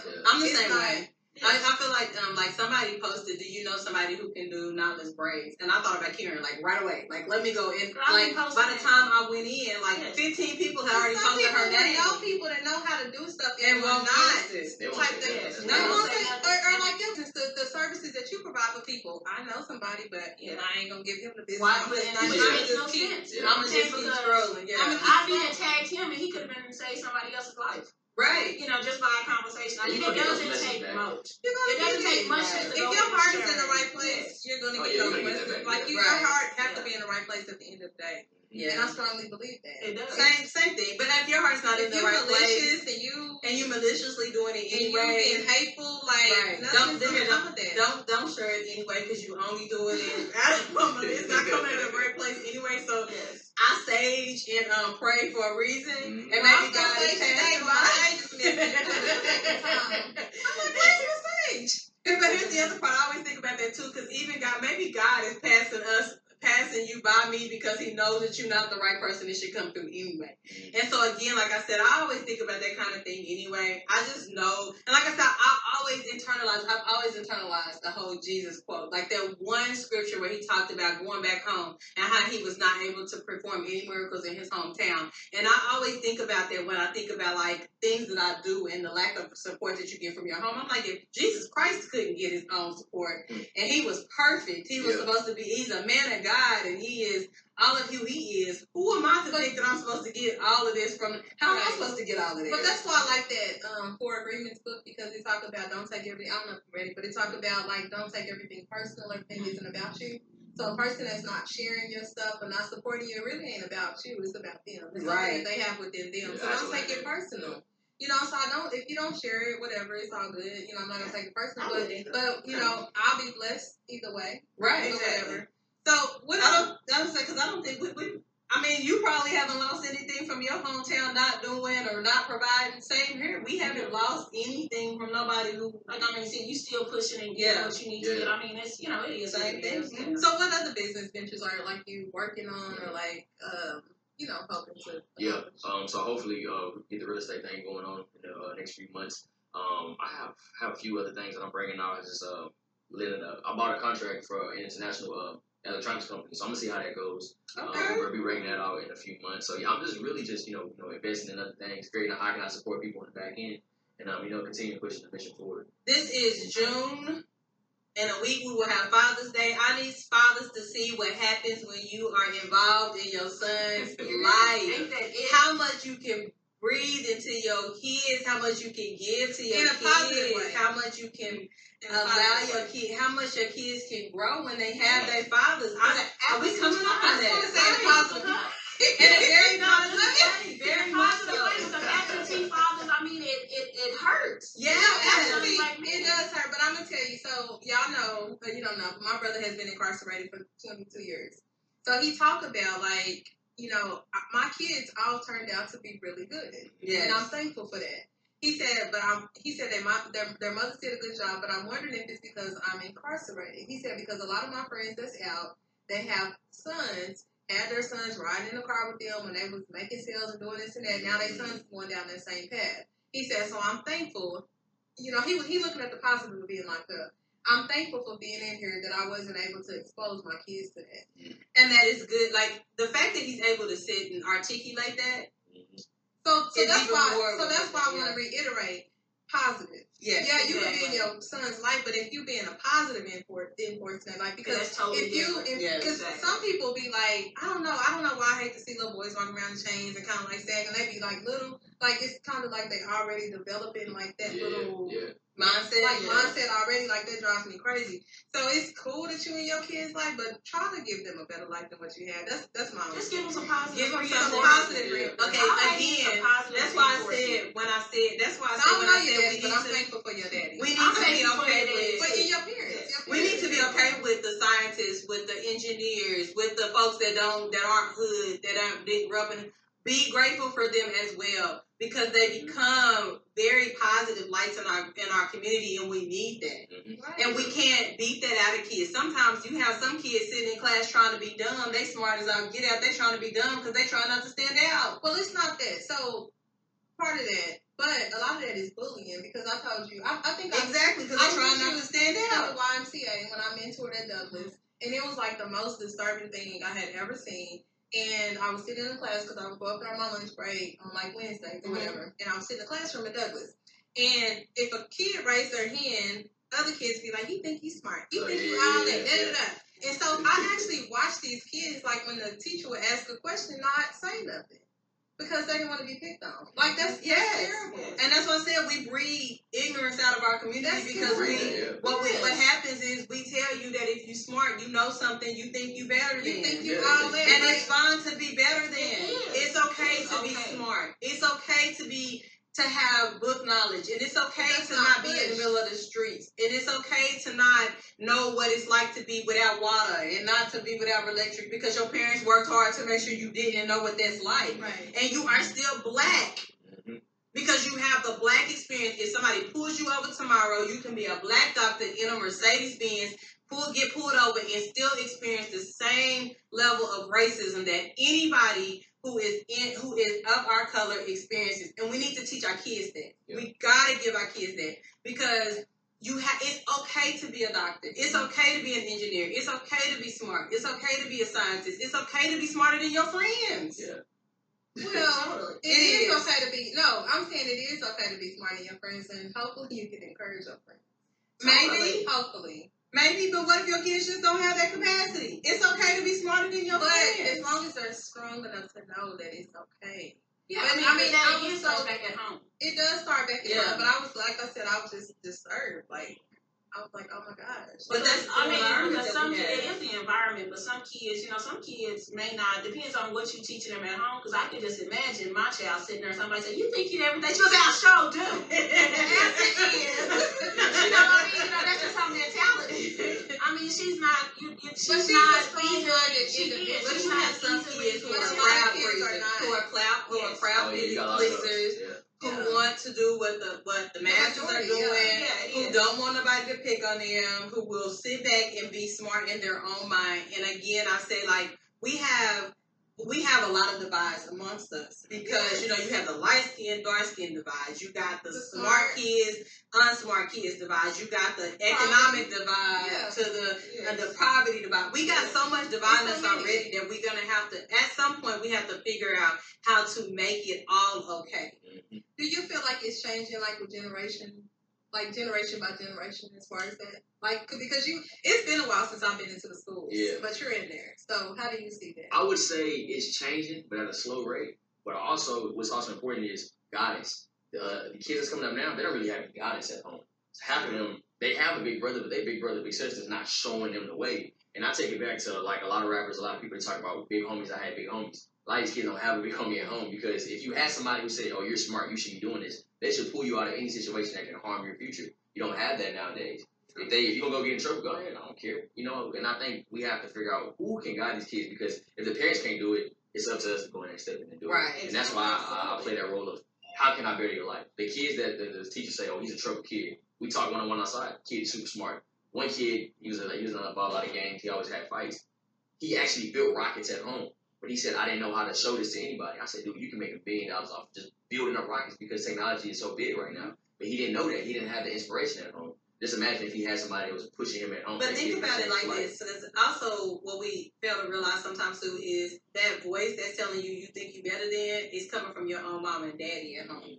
Sometimes. Sometimes that's coming from your own parent at home who tells you think you better than us. Yeah, because I can see a kid like, Mama, look at this, and she be like, boy, I ain't trying to see that. Get in there and da-da-da-da. And so that completely tears down like a kid. Like, I've sat here and I've worked on this.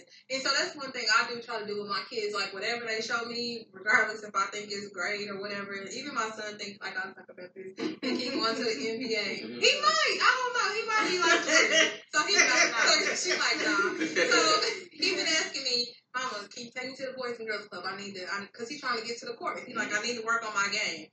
I'll take him, and I'm like, all right, baby, I'll take him, or whatever, but deep down, Michael Jordan wouldn't. But I think about Michael Jordan. He got NBA material in the beginning. But at the same time, I'm going to support my child, and what he has to do. What you got to say? Because you got to say something. Well, I mean, it's a little different. Michael Jordan was probably playing basketball. This boy ain't been on a basketball team since he was like Michael Jordan didn't start playing basketball till high school. He was in high school. But still. When he was in high school, when he started playing, he actually went to like a real low like college. That's what we just talked about. I need you to encourage him. Encourage your brother.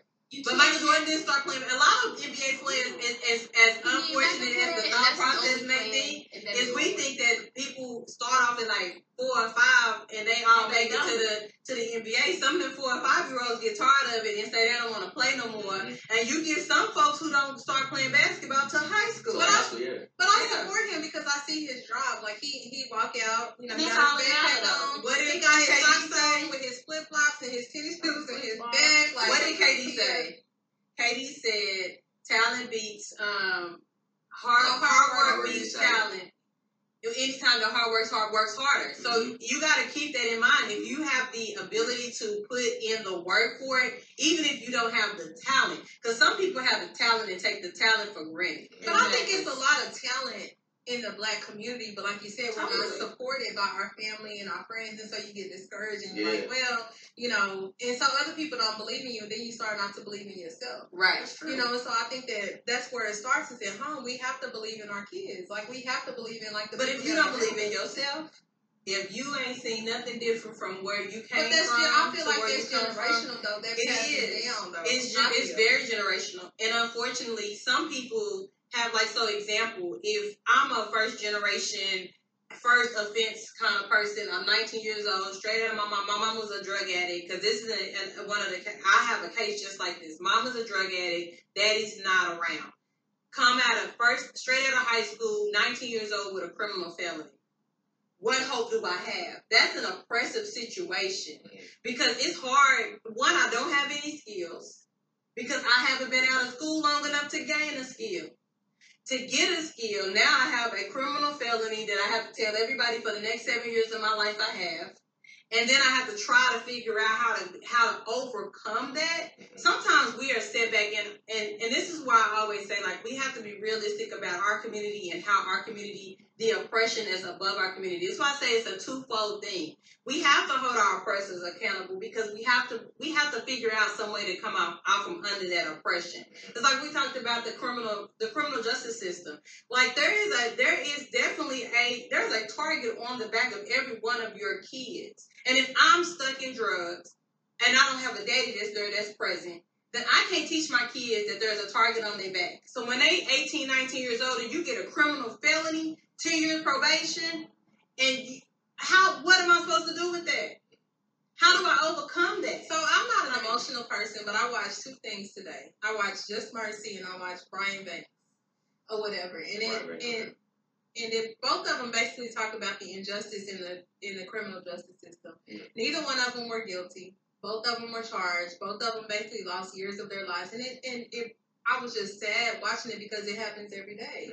Like it just, I don't know. It's just like how they view us or whatever. And it also makes me think about the 13th. I don't know if you saw the 13th on Amazon. I mean, not Amazon. What is it? It talks about the 13th Amendment. Netflix. Netflix. It's on Netflix. But it just basically talks about how the prison system is basically modern day slavery. Yeah. But that's the same thing like Capri saying, the whole getting a charge. Just like I told when I watched yesterday, the Khalif Browder. That's the only I had already watched it, but yes. And he was 16 years old. He was 16. So the only reason that he didn't want to go ahead and say, at some point they said, well, listen, if you go ahead, you done been here 2 years. You go ahead and say that you're guilty. They could hurt you. We're going to go ahead and let you out. Just say that you're guilty and you're going to get time served. But he didn't want to do that because his brother had took a plea deal like a couple years before that and ended up being a felon. Mm-hmm. He was like, why did he want to, why would I want to actually say that I did this crime and I didn't do it? Because when you get out, when it's all said and done, you're going to have it be a felon. You know what I'm saying? You ain't going to be able, you ain't going to get no job. He couldn't go back and get no education.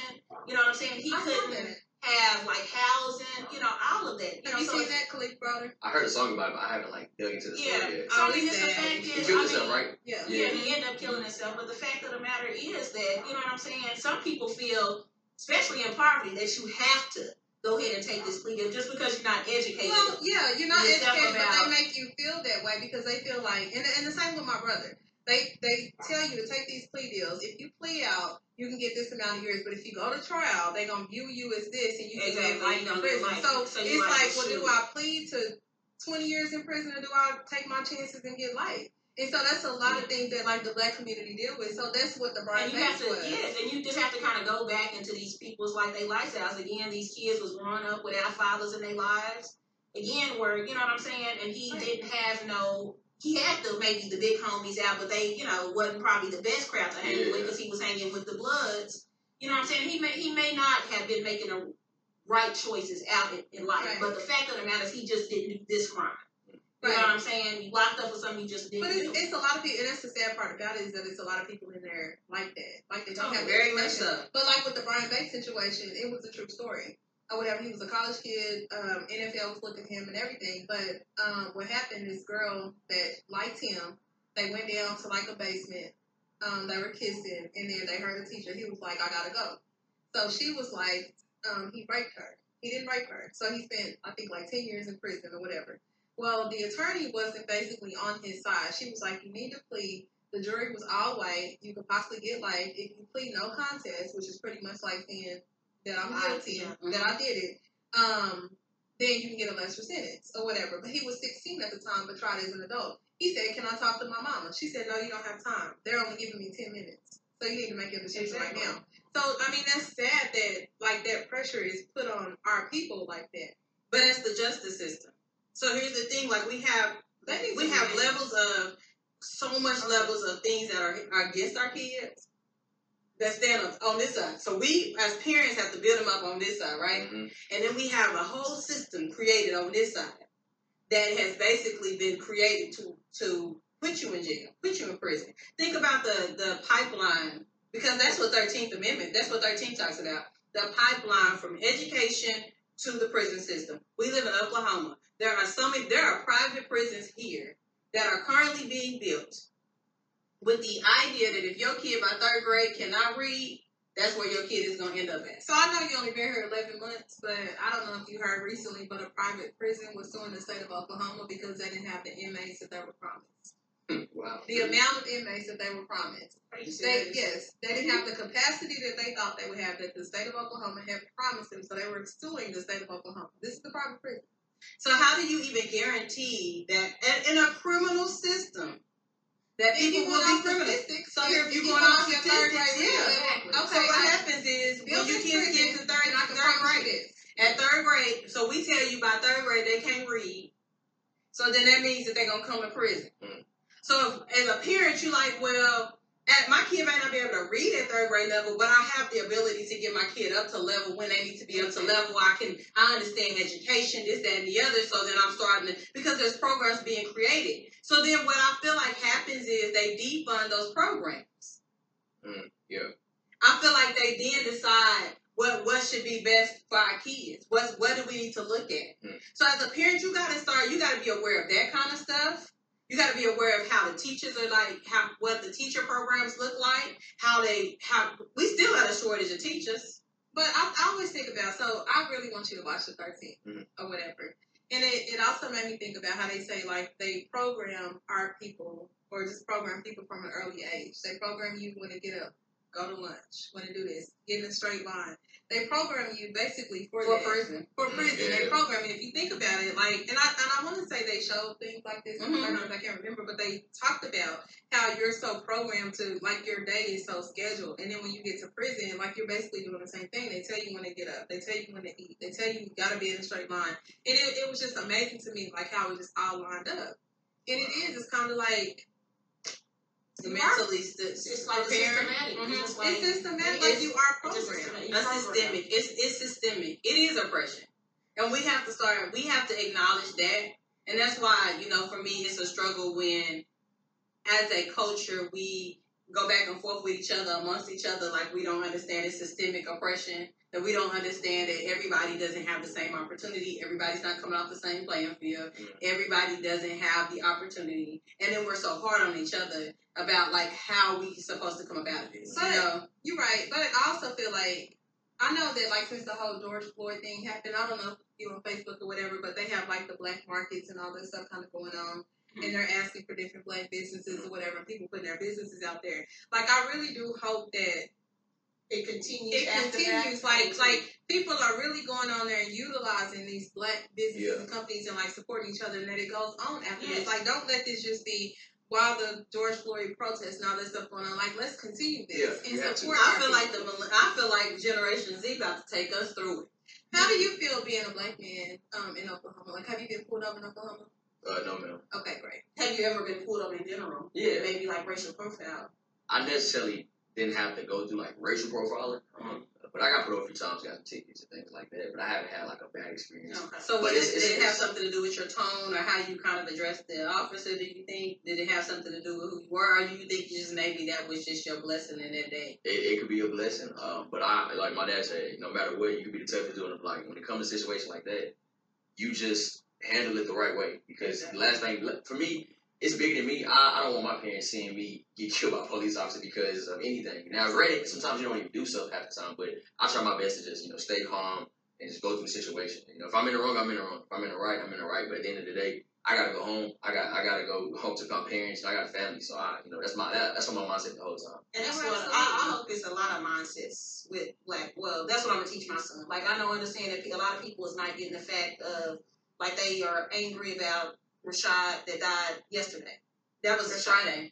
It was actually after 12 a.m. So it was actually yesterday. Oh, okay. But the fact of the matter is that, my thing is that just like I would tell my son, like I have told y'all plenty of times, like I want you to do everything in your will to come home.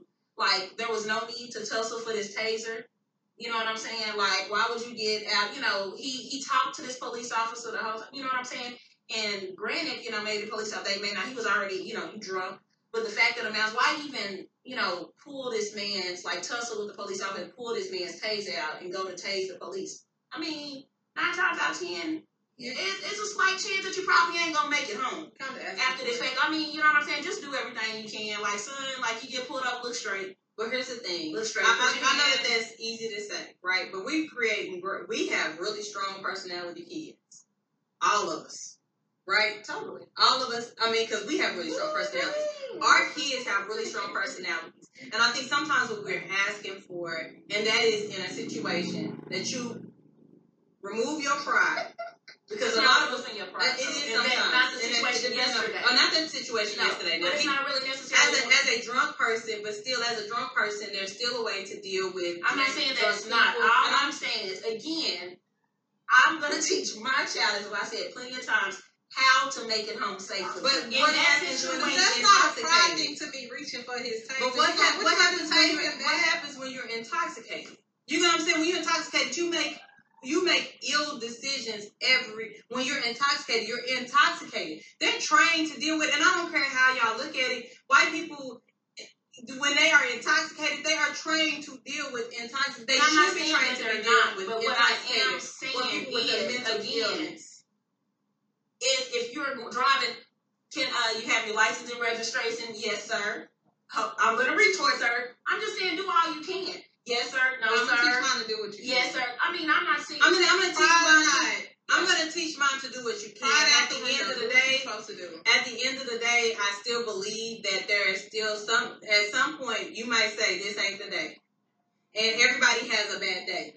And but that shouldn't mean that it's going to cost you your life because you have a bad day. But that's the thing. The system isn't designed for us. And so, but we know that. You're taking a chance on your life. Not just saying try to you just got to know that.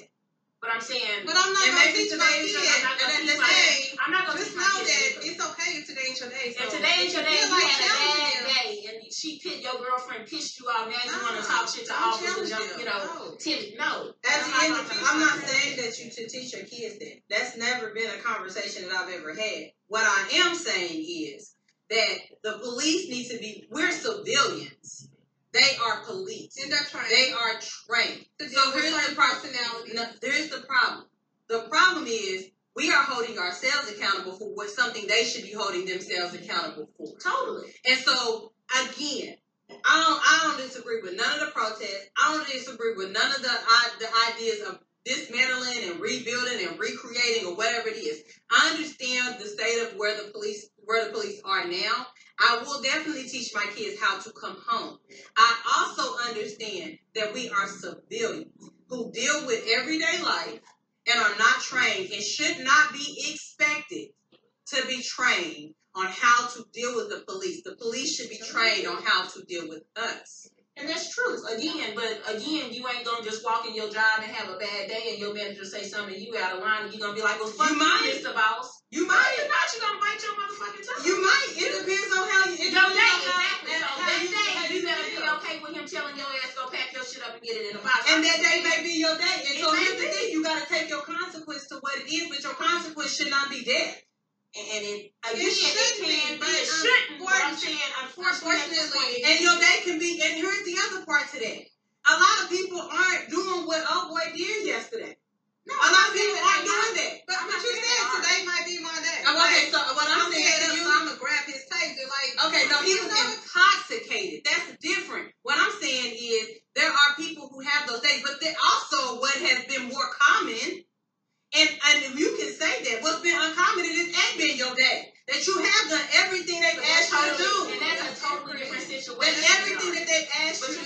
a totally different situation. No, I'm not just telling you that, period. All situations should be, across the board, every situation should have somebody who's trained who deals with it. You itching to say something. What you got to say? I'm looking at you because you keep trying to make eye contact with me, and I was wondering. So if you got pulled over by the police, what would you do?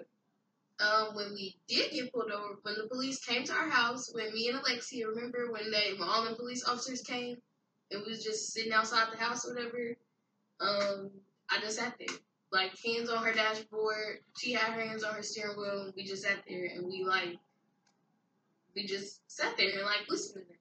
Because they had their guns on us, and, we were scared. That's all we wanted to do was be able to come in the house. Exactly. Them to leave and us to be able to come in the house. And that's and the you thing. was gonna do everything in your will just to But you have to put your pride aside sometimes so that you can come in the house and you can come to and your fight a car. different way. Most people are not.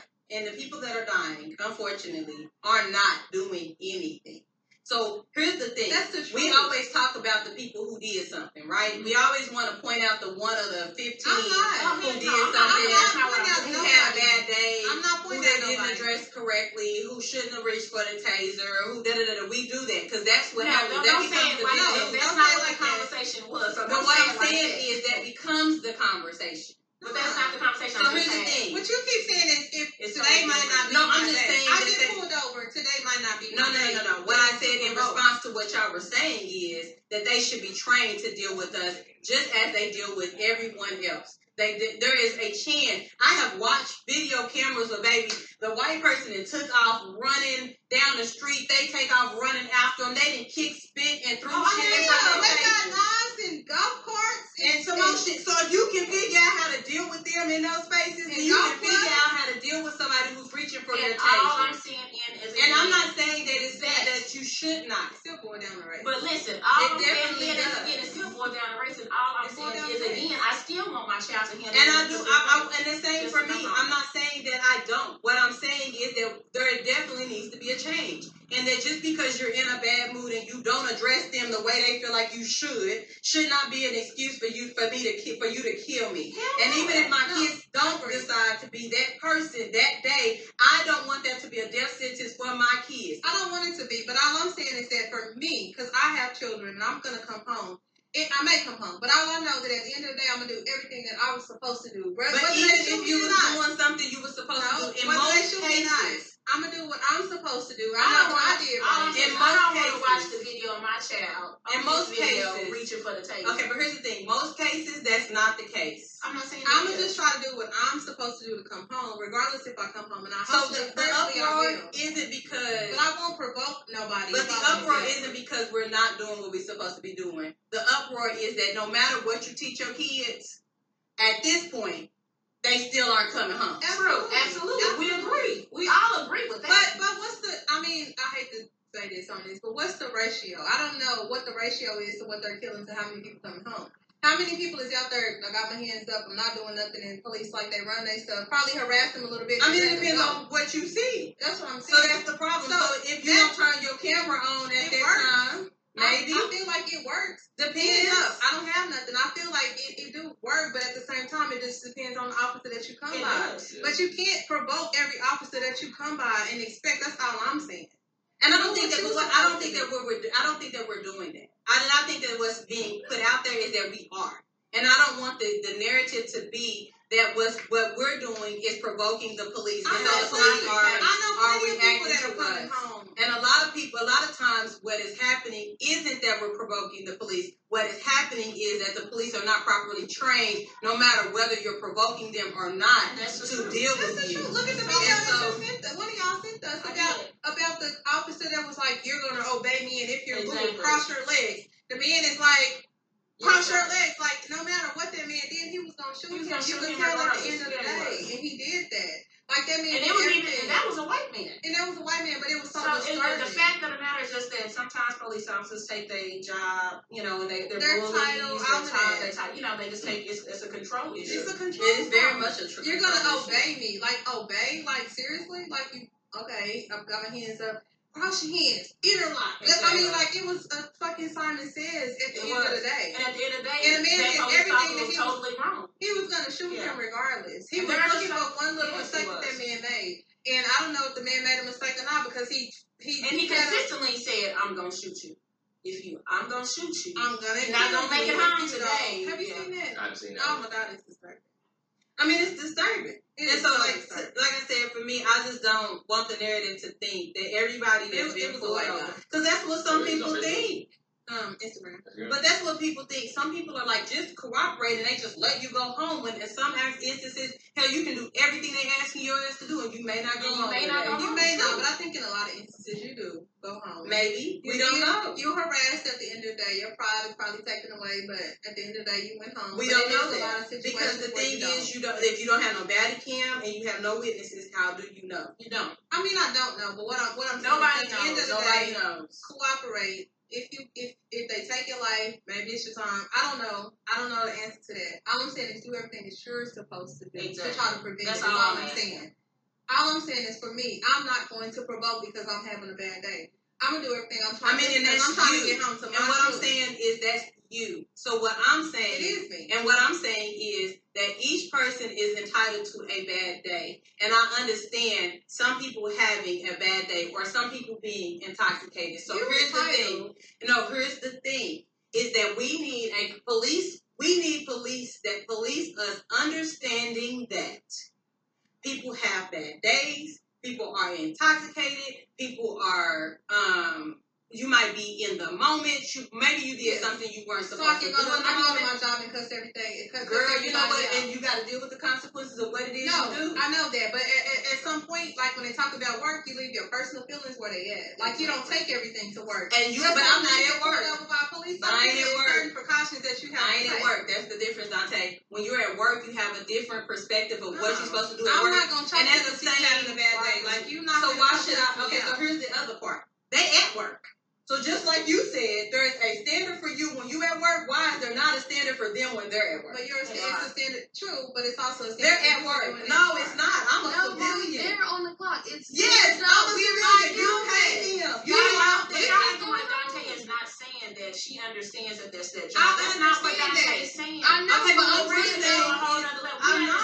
I didn't take it to a different level. I'm just saying as civilians, we want to be able to make it. And did I not say the same thing? What I'm saying is the same thing, but you're a civilian. She's saying though having a bad day shouldn't cost nobody their life. That's not what she said. But the reality of it is, I know, but I'm saying even if they were, they did cuss out the officer. That mean he should kill him? No, that's not what I'm saying. That's not what she said. It's after the officer. I'm not missing it. Yes, you're entitled to have a bad day. No, you're entitled to have a bad day, but at the same time, all I'm saying is cooperate. And you're saying cooperate, but I'm saying as combative. That's just like coming in. So that's like I'm calling your job. I'm combative when I come to your job. You can't be combative to me because that's your job. So I can be combative to you. I'm the customer. I have no responsibility to be anything to you outside of what I am to you. And here's the problem. We pay the police. Your tax dollars pay the police. We need to stop holding it as the civilian's responsibility to do what the police. That is somebody has to. You got to start holding the police department. I'm holding something to my child. I want my child to know. And I understand that concept too, but here's the thing. Do what you got to do. Continue to protest and figure this out because something needs to change. It needs to change. We're the customer. We are not. It is not my job. You're on the clock. It is so we need to hold you out when you responsible, even if it's bigger than that. So then Dante, that's you. It's bigger than that. That's you. Every black person has the right to come home, even if they cuss the police out. Every person has the right to come home, even if you were intoxicated, and out of your intoxication, you reach for the taser. They are taught to be physically stronger than you, to have the ability to hold you, to have the ability to do something other than shoot you. I'm not disagreeing with you. Nobody ever disagrees. I'm talking about the society that we live in. Okay, so that's great. And so I want my kid to come home at the end of the day. Great. And we both said that. If you gotta sit there, put your hands up, do what they tell you to do. And we both said that. Do that. So we've all said that. Okay, then what are you talking about? I haven't said anything different. All I said was that we need to start holding the police more accountable to do their job. And I agree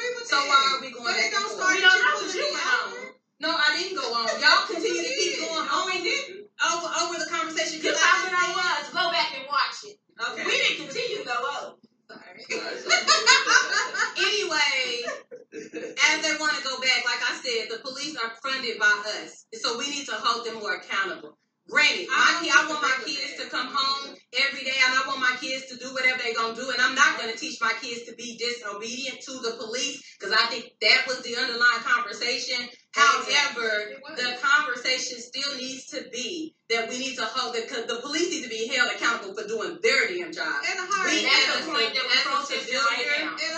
civilians, we don't need to be held accountable for them doing their damn job. But I don't want my child to do that when he's pulled over in that moment. You can't control what your kids are going to do. Don't challenge that in that moment. You can't control what your kids are going to do. I can't, but that's what I'm going to teach them, to do what they ask you to do. Don't challenge them. Well, I'm not going to let my window down. Well, you can't get in my... Like, all of that. Just do what these people do. And I'm saying that most people aren't doing it. But anyway, so, where can everybody reach you? You can find me on Instagram at Sebastian J. Sanders. I have a business Facebook account at Sebastian Youth Principal Sanders. I'm on Twitter at Sebastian James, and I'm on LinkedIn at Sebastian Sanders as well. So what else do you want everybody to know about your business or anything like that? I know we got off on our list. I enjoy conversations like that, but I'm just an open and honest person. Always looking to network and help others grow and build. So any ways that I can be of support, I'm always going to be here to help my people. So just give me a call. I would definitely reach out to you because I have a nice. All right, so one of our listeners did want your contact information. Okay. So if you can go ahead and get that real quick. You want the email or phone? Email, phone number, whatever you think is there. So my email is info.sebastiansanders@gmail.com. And we'll post it as well. Yeah. Do you have your Facebook? I mean, I posted his Instagram page on our Instagram page, but like if you have a Facebook. I have the Facebook, let me put the exact name. We just made the account about 2 weeks ago. It's not a personal account, it's the business account. See, that's the Generation X. Z. Oh, Z? Because millennials didn't have a Facebook. Yeah, too many of my family on Facebook. I want to create a personal one. But it's, we always say, Sebastian Youth Principal Sanders on Facebook. Okay. So we will tag you. We'll tag you in it. Okay. Yeah, that sounds good. To that, and then go from there. Okay. So, close us out. I'm not in the mood to do it today. I've been having to use the bathroom for like 50 minutes. So I can't. But, no, this was a good conversation, everybody. Where you can reach us. We're on Seattle Hip Hop Radio, Monday and Friday, 9 a.m. Central Standard Time. You can reach us on Gmail if you have any inquiries at mochaT2018@gmail.com. We're on Apple Podcasts. We're on SoundCloud, Spotify, Anchor. We're on Anchor YouTube. and YouTube. You can also go to our Facebook page, Mocha T Podcast. That's all one word. No, Mocha T is one word, and then podcast. You can also reach us on Facebook and also have our platform. Yes. What did I say? Instagram. Okay. So that's where y'all can reach us. Can we get an email? Sure. All right. I guess then